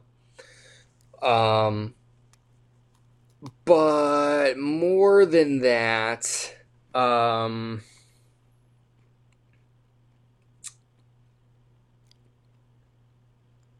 man, I really felt like I had more to say. Sorry, I feel like I did this last time too. I gotta have more specific notes because I was like, I want to talk about this opening passage, and I'm blanking a little here.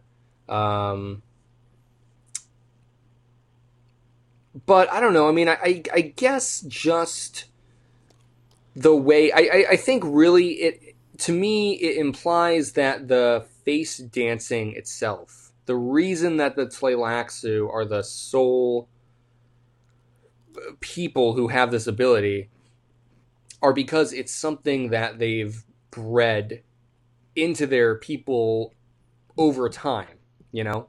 So just like it's not just like this magical, it is, right, Dune is and isn't a magical universe. And I think this is like Herbert trying to give some sort of a foundation to the face dancing and why only the Tleilaxu can do it. It's like, why wouldn't you just have everyone fucking face dance? Or what is the secret behind face dancing? And not surprisingly, Herbert's answer seems to be, well, it's through the Tleilaxu breeding program. And the reason that their females need to be hidden is because if those face dancing genes were ever, you know, separated from the breeding pool, all fucking hell would break loose, and they would lose their monopoly over face dancing. Exactly. So the women must be like kept under wraps, and that makes that very clear to us in this passage. I think that's what I wanted to mention. Yeah, I mean, I forget if it's earlier in this book or in previous books, but yeah, it's been clear that the females do not, you know, planet hop like the males do.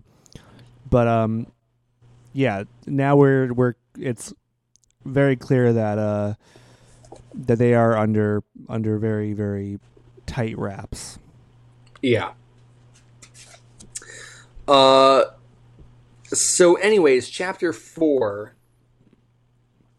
it's a meeting between Waff and Taraza, and they're on a no ship. It acts as a really cool mirror to the meeting between Waff and the Honored Mater from however many chapters ago. Yeah. And this is spelled out for us very plainly. But what it really demonstrates is the power difference between the Bene Gesserit and the Honored Maters. You know, like, at first it's like the Honored Maters are like this big, looming, unknown threat, and like they still have that. But every time they come in contact with the Bene Gesserit have had the upper hand so far. And that remains true here. The meeting between Taraza and Waff is played like a fucking fiddle the whole time. The entire time.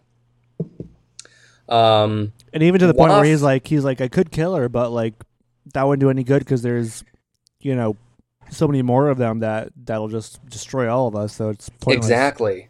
Right. Yeah. Yeah.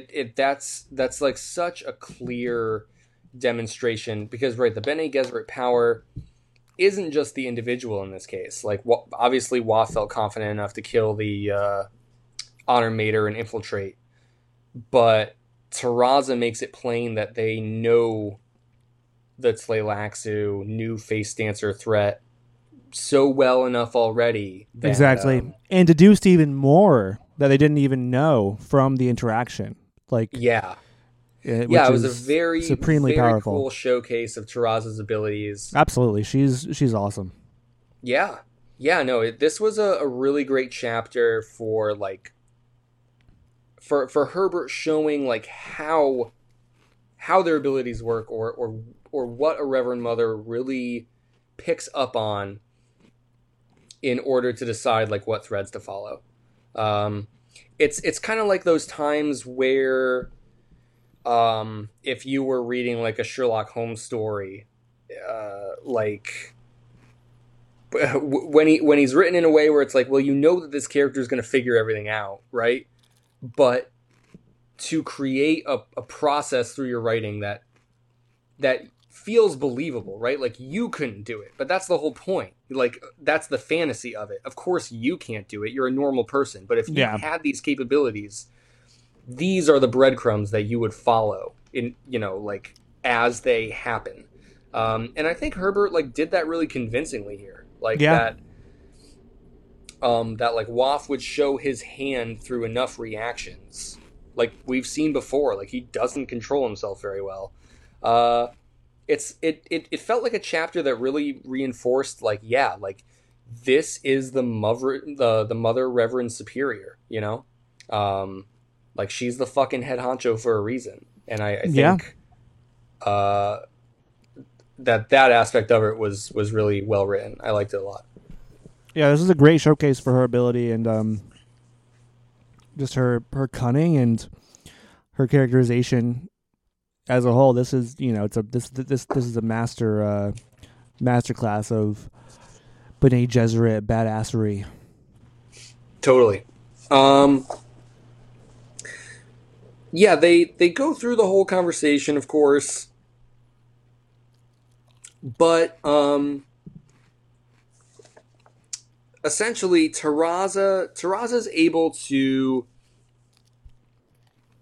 make Waff feel at ease by the end of their conversation because she realizes he's a Zensuni Sufi. Yes. Like, she's able to put these pieces together where she's able to, like, fucking pinpoint his exact religious beliefs. And she has enough knowledge herself and enough knowledge to tap into in her other memories that she could just convincingly be like, hey, I believe those things too. Like, you and I, we're actually on the same page. Yeah. And so Waff really lets his guard down, right after she realizes that, they refer to Leto as the prophet. She's like, oh shit. Oh wait, the prophet. Oh yeah. So. Yeah. That was a cool clue. Yeah.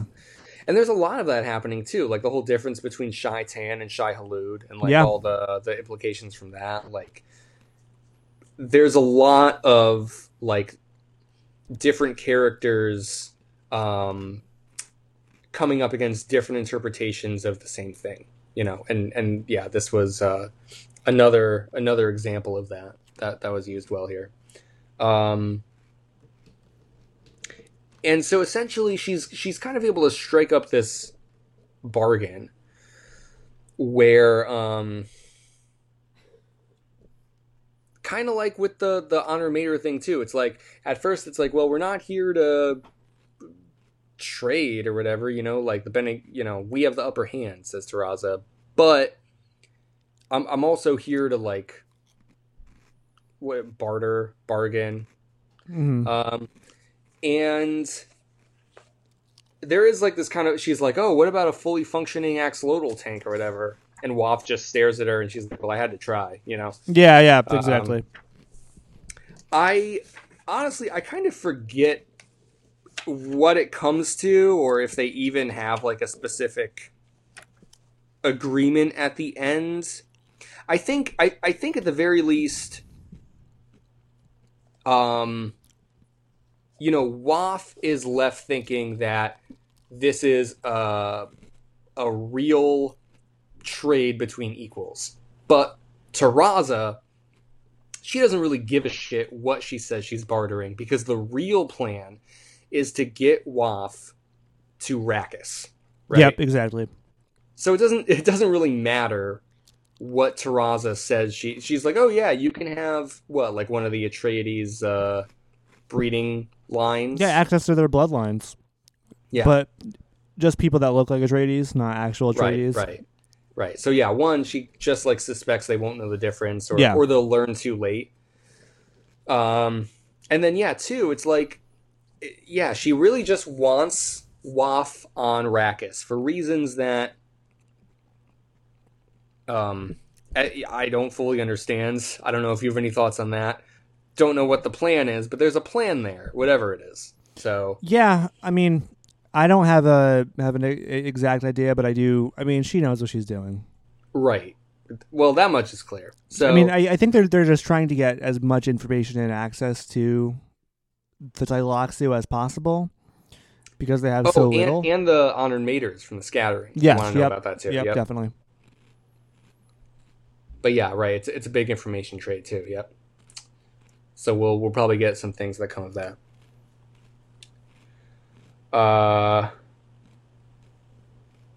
Okay, but yeah. Anything else? I think that's it. All right. Let's wrap this shit up here. We're doing it. We're making good time. We are. All things considered, right? Probably come in at a cool 2.5 hours. Less than that. We'll see. We're not done yet. All right, so our 5th chapter here, Odrade is waiting for Shiana to be brought to her. So Odrade can do the whole Bene Gesserit training with her. Shiana's with the priesthood right now, so that it's the priesthood themselves that need to like deliver her. And while Odrade's waiting, she's looking out the window at this scene. It's called like the Great Square or something. Yeah. There's just this giant marketplace. A big party's going on. Yeah. Which is cool. I definitely got some Children of Dune vibes here. Talking about like the, for sure.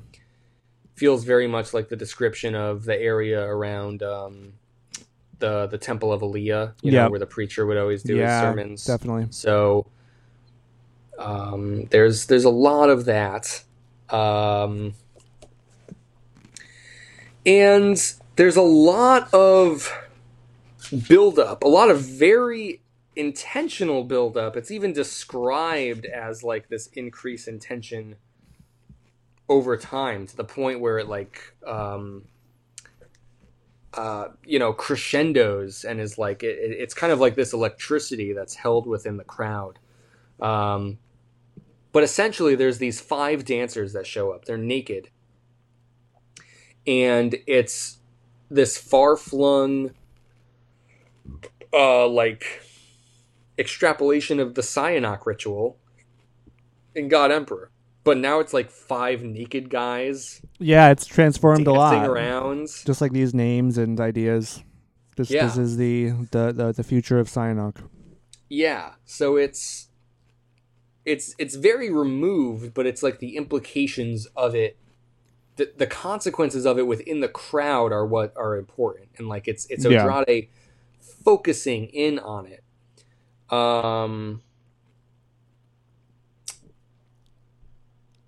So,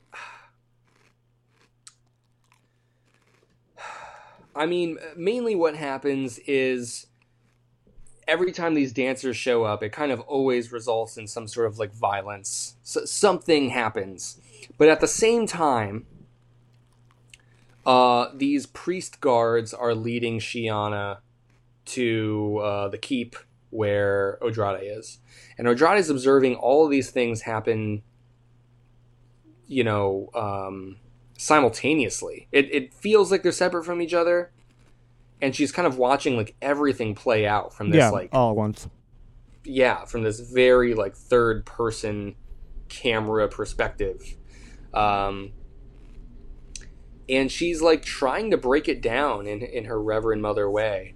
Um, in the end, there is violence. Some people are bleeding or dead. Some people are crying. Some people are laughing. But ultimately, Shiana is delivered. Shiana's like, man, that was fucking crazy. You saw that shit? And Odrade, kind of has a revelation of her own. A lot of characters having revelations here. Or at least it feels a little like the way that Teg is sort of able to like ruminate and come to some new understanding or another way to like view the universe. So that's my short summary. We don't really get to any of their training. It's all of the build up to their training that's important here. Yeah, I mean, it's interesting because they do kind of go back to the past and kind of how things have changed, and they mentioned the Festival City Own and how there's one street called God's Way or whatever, and that's how Lita would get to Own for the festivals, and which is cool. Then also, she kind of deduces that this whole ceremony is like the violence, the dancing, all of it is like its own kind of language, like it's all communication. That it's evolved over time, and that this is kind of an untapped communication, at least. It's just kind of exclusive to the residents of Keen or the residents of Arrakis. Yeah. I want to branch off your first point quick with like talking about the history of the city and stuff, because it to me it felt a lot like how God Emperor deals a lot with like the oral history and the written history, and then like it's like somewhere between those two things, there's a truth that they both try to like capture and distort, right? And having the characters like so often talk about these things or think about them really gets me to think about those two things as well, because it feels like what we've read, the books, are the written history in a way. Like we've literally read the events as they happened in the present of their own respective books. But as we continue to read, we see the characters in these far-flung futures mythologize the very real history that we've read. Like we as readers know what the truth is in a way, right? Because we read the events. Yep. And we see how the characters either like mistakenly or in like understandable but interesting ways get things wrong or interpret them in ways that you might not expect. And so it's really one of the things that I think keeps from Herbert's callbacks from feeling like derivative or feeling like, oh, he's rehashing the old stuff again, is whenever he brings things back from the past of his own stories, it feels very true to the way that we deal with our own past as well, right? Like if you think about like the Roman Empire or some shit, it's like, well, if there were real fucking Romans here, like, how close do you think we really got it? Yeah, absolutely. Yeah. So it's I feel like Herbert's always kind of like nudging you, and he's like, hey, isn't it funny? If you're reading this book, then you should be coming to it with this knowledge. You should know these things. but this character is saying something different, or is warping it in a way, but they don't understand it, and you do. You get this like dramatic irony, Yeah. sort of effect, and it's just a really a really interesting way to have the characters engage with like their own history, because it feels very real to get it wrong. Yeah. Right, over time. Yeah. I totally agree with you. Yeah, I think that's kind of what it's intended to do is and I mean even Leto probably stated it in plain words, you know, is that you know the truth is whatever is like left over, you know, whatever's written down and however they interpret those things that are written down, you know. It's not ever going to be a one-to-one. Once that moment's over, it's over. And then the future makes the past in that way, right? The future creates the past. Yeah. Yeah. And that's actually, I hadn't even thought about it that way, but that's absolutely you know, what it means is yeah, it's going to be totally different than what actually happened. Yeah. Yeah. That's yeah, the future creates the past. That's something. That's if you were prescient, that's something that you would say. Yeah, absolutely. Maybe I am prescient. Who knows? The other thing you mentioned was the dance as a language. Yeah, Odrade. I think I'm just gonna find the ending of it quick. With a sudden outflowing awareness, which she had experienced before only during the spice agony, Odrade saw through to the total pattern of what she had just witnessed in the Great Square. It had needed only Shiana's words and presence to make the thing clear. A language, deep within the collective awareness of these people, they carried, all unconsciously, a language that could say things to them they did not want to hear. I like this passage a lot because I feel like it's the backbone of why Herbert deals with the breeding program. And we've brought this up before, and I think especially in our current climate, where there's like a very real resurgence of like the far right and Nazism, to read through Dune and to think breeding program, eugenics. Yep. Right? Like, of course. And we've had that conversation. So it's not to say that reading is wrong. It's not to say that that's not there, and it's not to say that that it cannot or should not be interpreted that way. But I think this passage really made me think on why I think Herbert includes it and what he thinks about humanity. And it's this idea that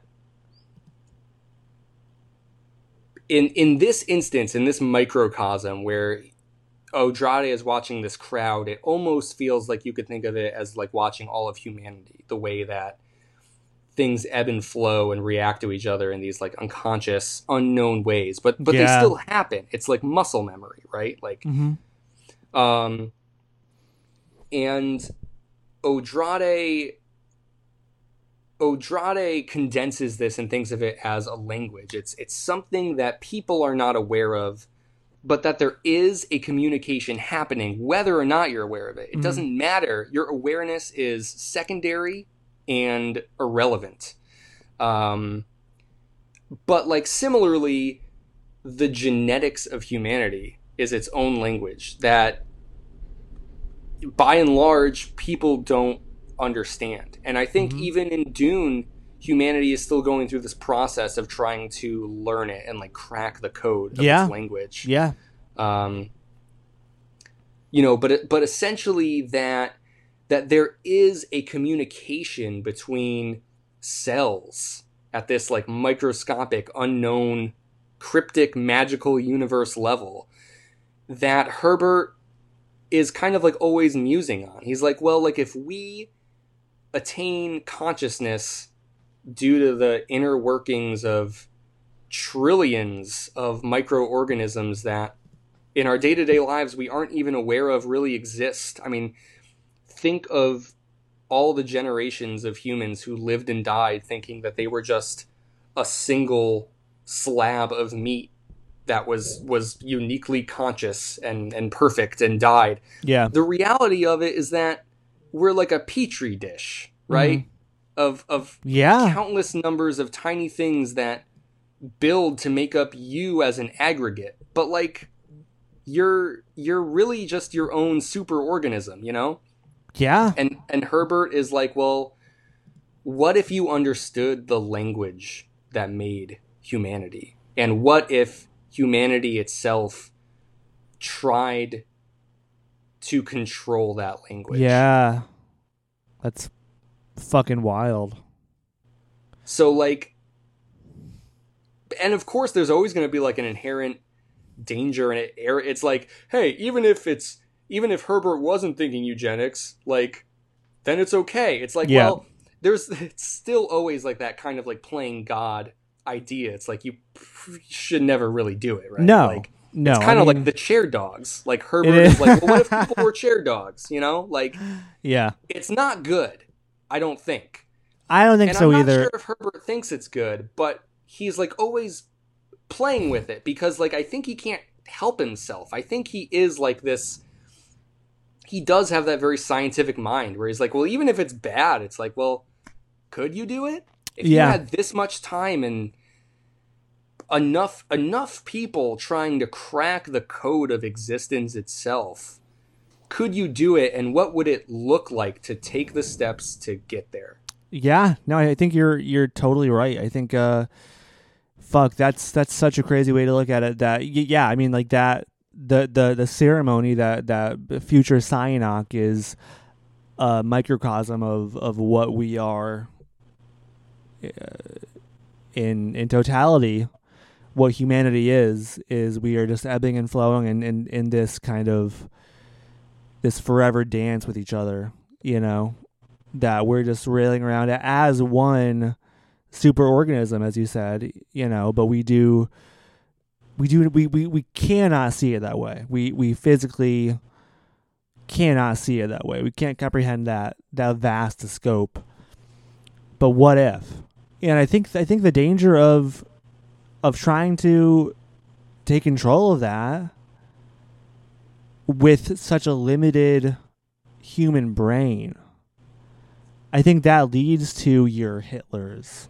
And, you know, as great as the Bene Gesserit are and how trained they are and how knowledgeable they are and, you know, skillful they are, I think I don't think it is totally divorced from, like you said, that playing God mentality where they are in over their heads and, like, they think they know best for everybody, and it's down to manipulation. They manipulate people for their own ends, and it doesn't mean that doesn't it's not it's not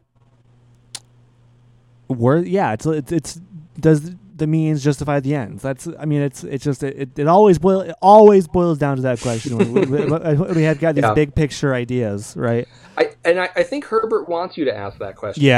Yeah. And I think if you were to like ask him though, I think he would just be like, you know, I don't even know. Yeah. Like I don't think he cares about the answer. He just wants you to ask the question. I agree. I think asking a question is so much more powerful than actually giving a answer. Even if the answer is like, don't ask the question, you know? Yeah. I think just asking it and leaving it open-ended, because that way we've got all these different avenues to go down, all these different possible answers to go down and explore. Whereas if there was one singular answer, it would be a lot more limiting. And I think that's definitely a huge theme that's being explored here in Heretics. Yeah, and back to the thought that all of these different groups are not, you know, good. They're not purely good forces for humankind. Yeah.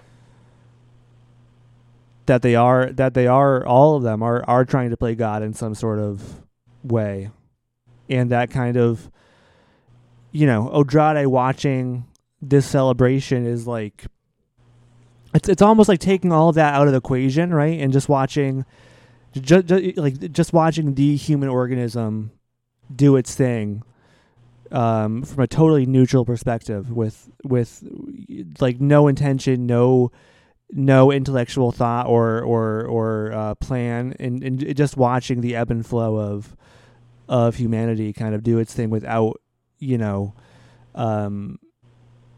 right or wrong.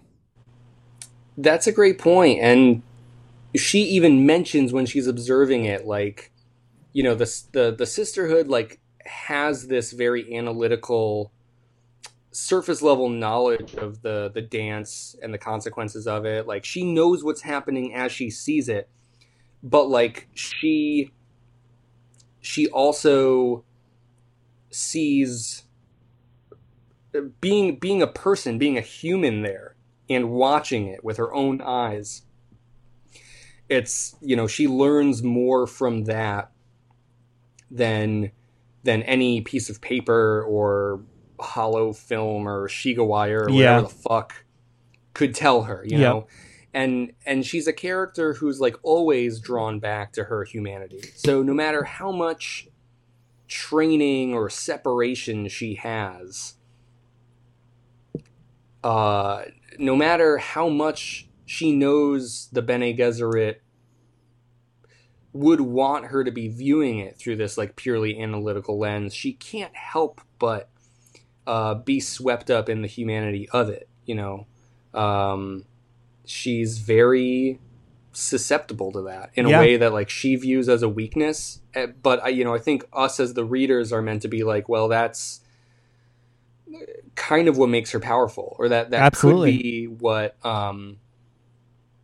what gives her a strength, to do something meaningful later on in the book. Who knows? Definitely. But I think you're totally right. Yeah.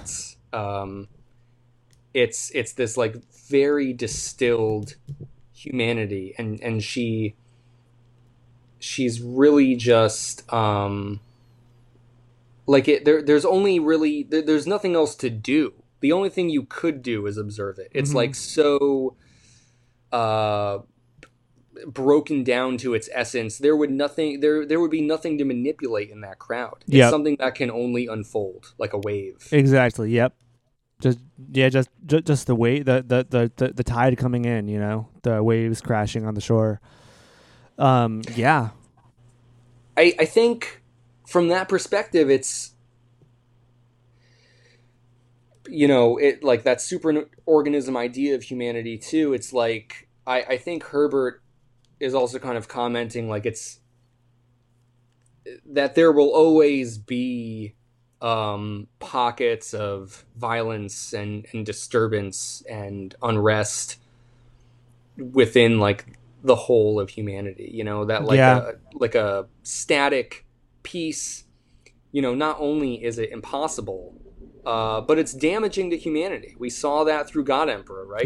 To try and enforce, if every priest guard in that crowd stopped the outbreak from happening and kept everyone standing still in like this like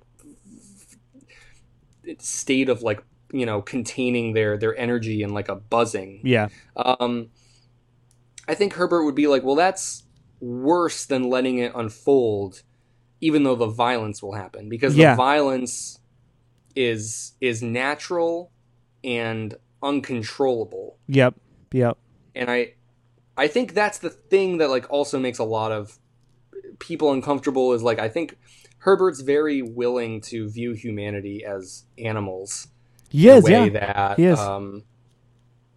Usually people feel more comfortable separating themselves from. Like, you watch a nature documentary and you see animals tear each other apart, and you're like, well, that's nature. Yeah. If a person did that, you're like, well, that's murder. And a lot of do the times, that too. That happens. Right.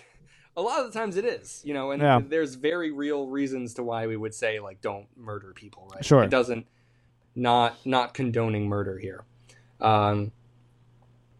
but it's more a But sometimes you commentary got to blow on off the some natural steam. violence Sometimes of you're having a humanity. bad day and you got to blow off some steam, and you guys got to want to. He's like, see a guy on the street, and it's like, I'm gonna kill him. Just got to let it out before I go home to the wife and kids.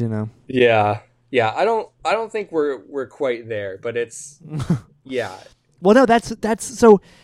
It's such a beautiful thing. It's sad and beautiful and scary.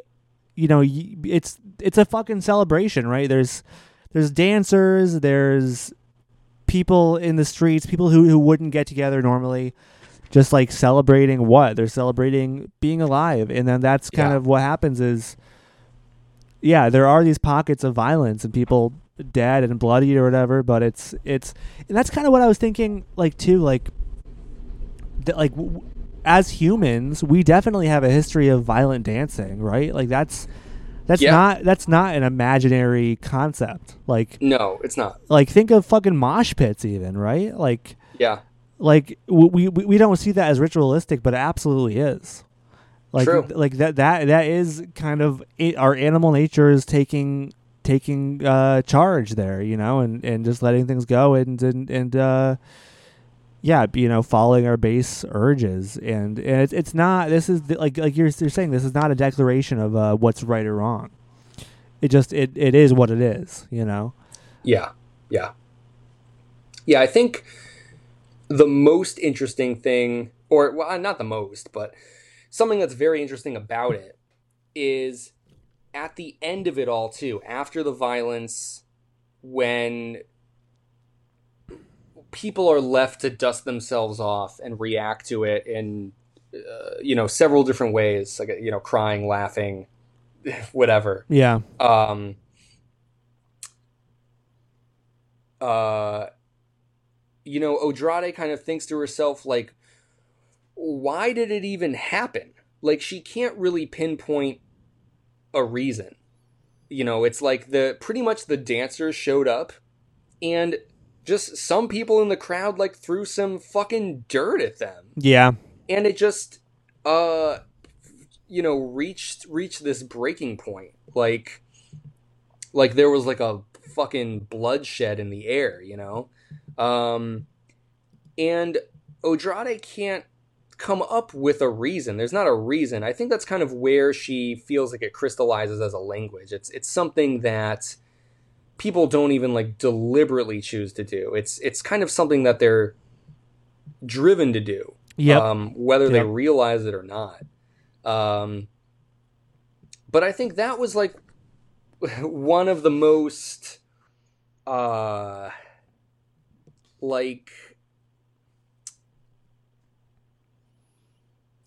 don't know, one of the most real and grounded observations that Herbert could make, because it's like so often when you do get a crowd together, there is like that mob mentality, right? Yeah. And that, violence will erupt inevitably. If you get enough people together, it pretty much will happen in some pocket, in some place, even if it's not the dominating force. It somewhere, right? Somewhere it will. I mean, that's just proven in history, Yeah.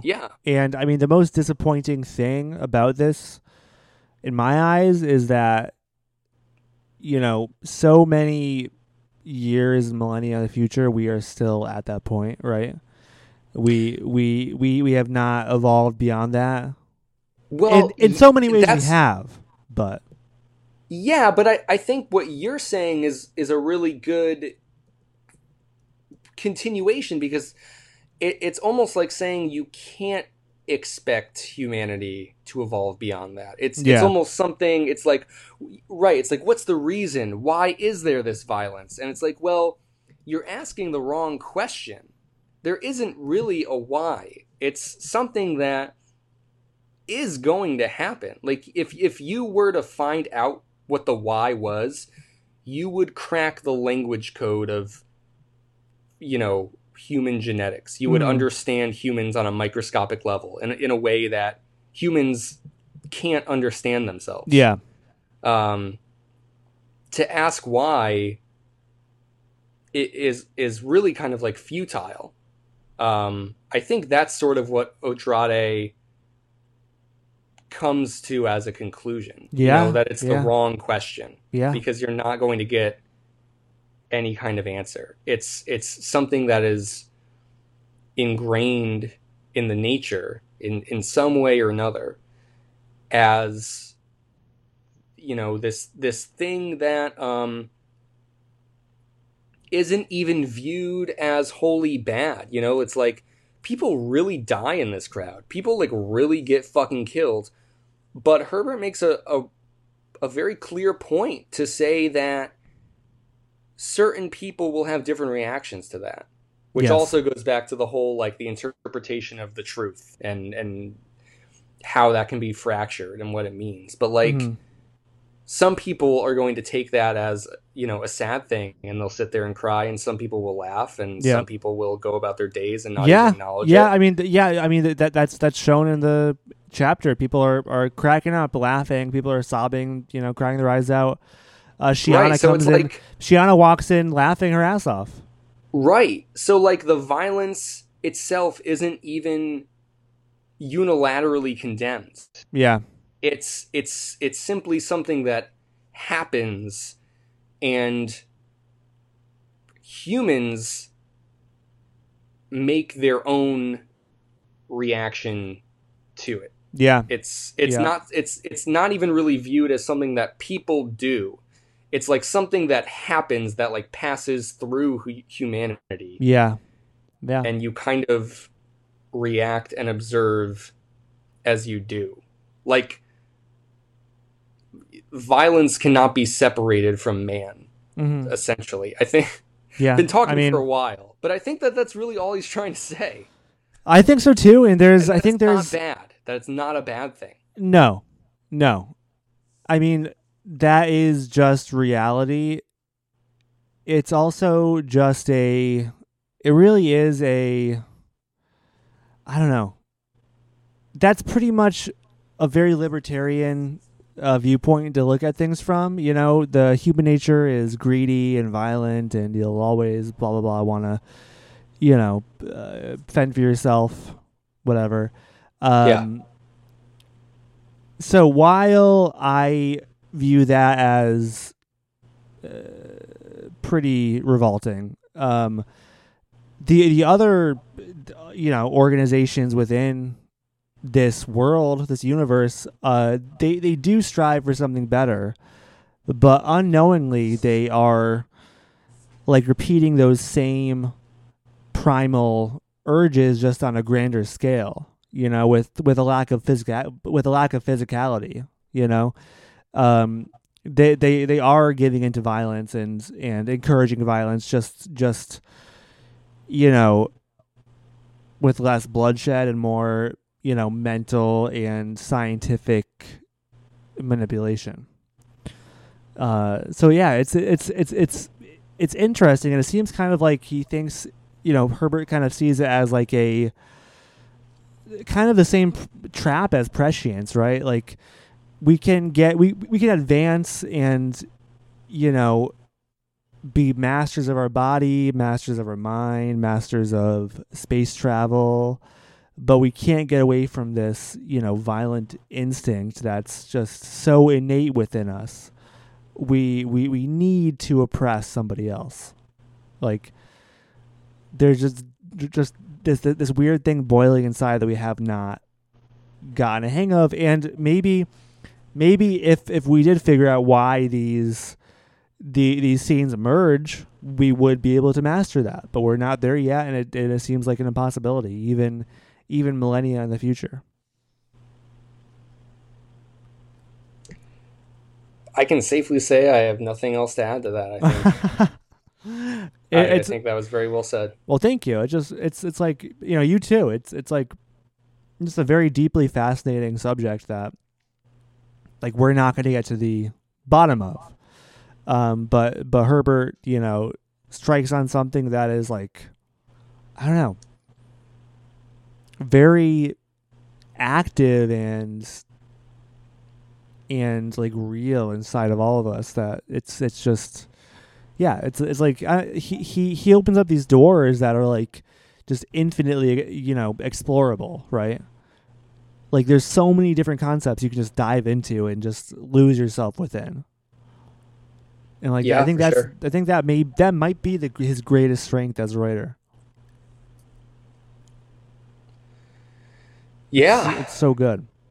Yeah. Yeah. No, I mean, he, um, we, interestingly enough, like, spent a good amount of time with this podcast talking about God Emperor 2. And I, to me, because that's the book that I've struggled with the most, I think that is also the greatest showcase of that. Because even when I came up against things that I, still, grapple with or disagree with, it either still caused me to pause and reflect or ask questions of like, why do I think he's wrong? Or, even, for the 80% rest of the book that I still thought was like pretty damn good, like what other questions is he getting you to ask that are worthwhile? Yeah. I mean, like he is kind of always exploring this idea of, humanity essentially. Yep. It's just one of those very classic. It's like, well, but it's more than just like, what does it mean to be human? It's like, if you could change humanity, would it even give you the answers you're looking for? Yeah. Yep. Probably not. No, yeah, I think that's the conclusion. Is most likely not. Yeah, but it never ceases to be interesting at the very least. Dune's like, wouldn't it be cool to see the future? And Herbert goes, no. Yeah, no, not really. No. not like you think it would be. Yeah. So. All right, man. Damn. I don't know. I wasn't expecting us to have this fucking podcast could have been an hour shorter. Oh yeah, easily. It would have been an hour less interesting too. So absolutely agreed. We had some good conversations. Yeah, yeah, fun. We did, and I think that just like the evolution, I feel like, of his writing within this book is that he's so far been doing a great job at making this this book like very, very like exciting, like adventure wise, but also you take a step back and it's very, very deep too. Like there's a lot of depth behind it, but it's also very fast paced. And it very exciting. Really does. Oh, I'm sorry, I was talking over you. You no, it's okay. No, I mean I was done. To your point, it really feels like the best parts of Children of Dune and the best parts of God Emperor. Yeah. Kind of come together. Yeah, definitely. So yeah. It does show a real continuation. And that's a good point too. Like, we'll end the podcast here and not to get hung up on it, but like, it's a good point even just to consider that to us these books all existed before we were born. We came into this world and the Dune books were here. But there was a time when Herbert was his own man and he wrote these books in order, and it sounds fucking dumb to say, but like it really is worth considering, like his growth as he did that, definitely, yeah, as he continued to engage with this universe and sharpen his own writing skills. You know, I think there is a real progression that you can see, a real pattern that he tries to make. Yeah. And yeah, I mean, so far this is definitely could even be considered, a kind of peak. Like, if not like the highest point, if this were like a mountain range, this is like a very notable point to be climbing. Absolutely, even if it isn't the top. Who knows? So. I know. Yeah, we're not sure of the top yet, but it's remarkably consistent, and seems like the best of everything that's come before, which is very cool. But yeah, I think that's pretty much it. It's so funny because like this entire last chapter was just a woman, looking out from a windowsill, right, and watching a celebration. But there's so much more to it than what meets the eye. Yeah, there really is a lot. It's crazy too. I remember starting to read the chapter, and Andrade's like, "Oh, well, I'm waiting for Shiana. They better hurry up." And even before I was done reading the chapter, one thing I did pick up on, I was like, Shiana's not going to be in this chapter. Like this is going to purely be a chapter about waiting. Like it could be so easy to write a chapter where a character is waiting, have the character enter midway, and then continue the chapter from there. Oh, definitely. And it's not to say Herbert has had chapters like that. But it's such a Herbert chapter to have an entire section of this book dedicated to a character waiting. Yep. And like you said, staring at a window. And then just like musing on the nature of all humanity in existence. Yeah. Like, I mean, he commits to it entirely and just kind of sees it through to a very, very far-reaching, distant like point. But that's where human minds go too when they're staring off into the distance. So, it's great. These 5 chapters have been awesome. I'm still waiting for Duncan to come into the fold to come on down to Arrakis, but I think we're very close to that point.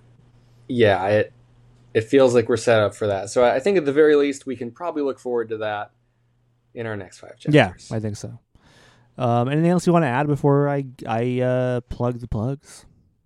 I'm afraid if I said anything, we'd be here for another 20 minutes. Yeah, so I think you should just plug away. Thank you. That's a very real risk. You can email us at dunedudespod@gmail.com. We are on Twitter at dunedudespod. We're like the Eve 6 guy, but about Dune. We talk about Dune instead of the Heart and Blender song. We are at Corrupted TV on Twitter and Instagram, and as always, until next time.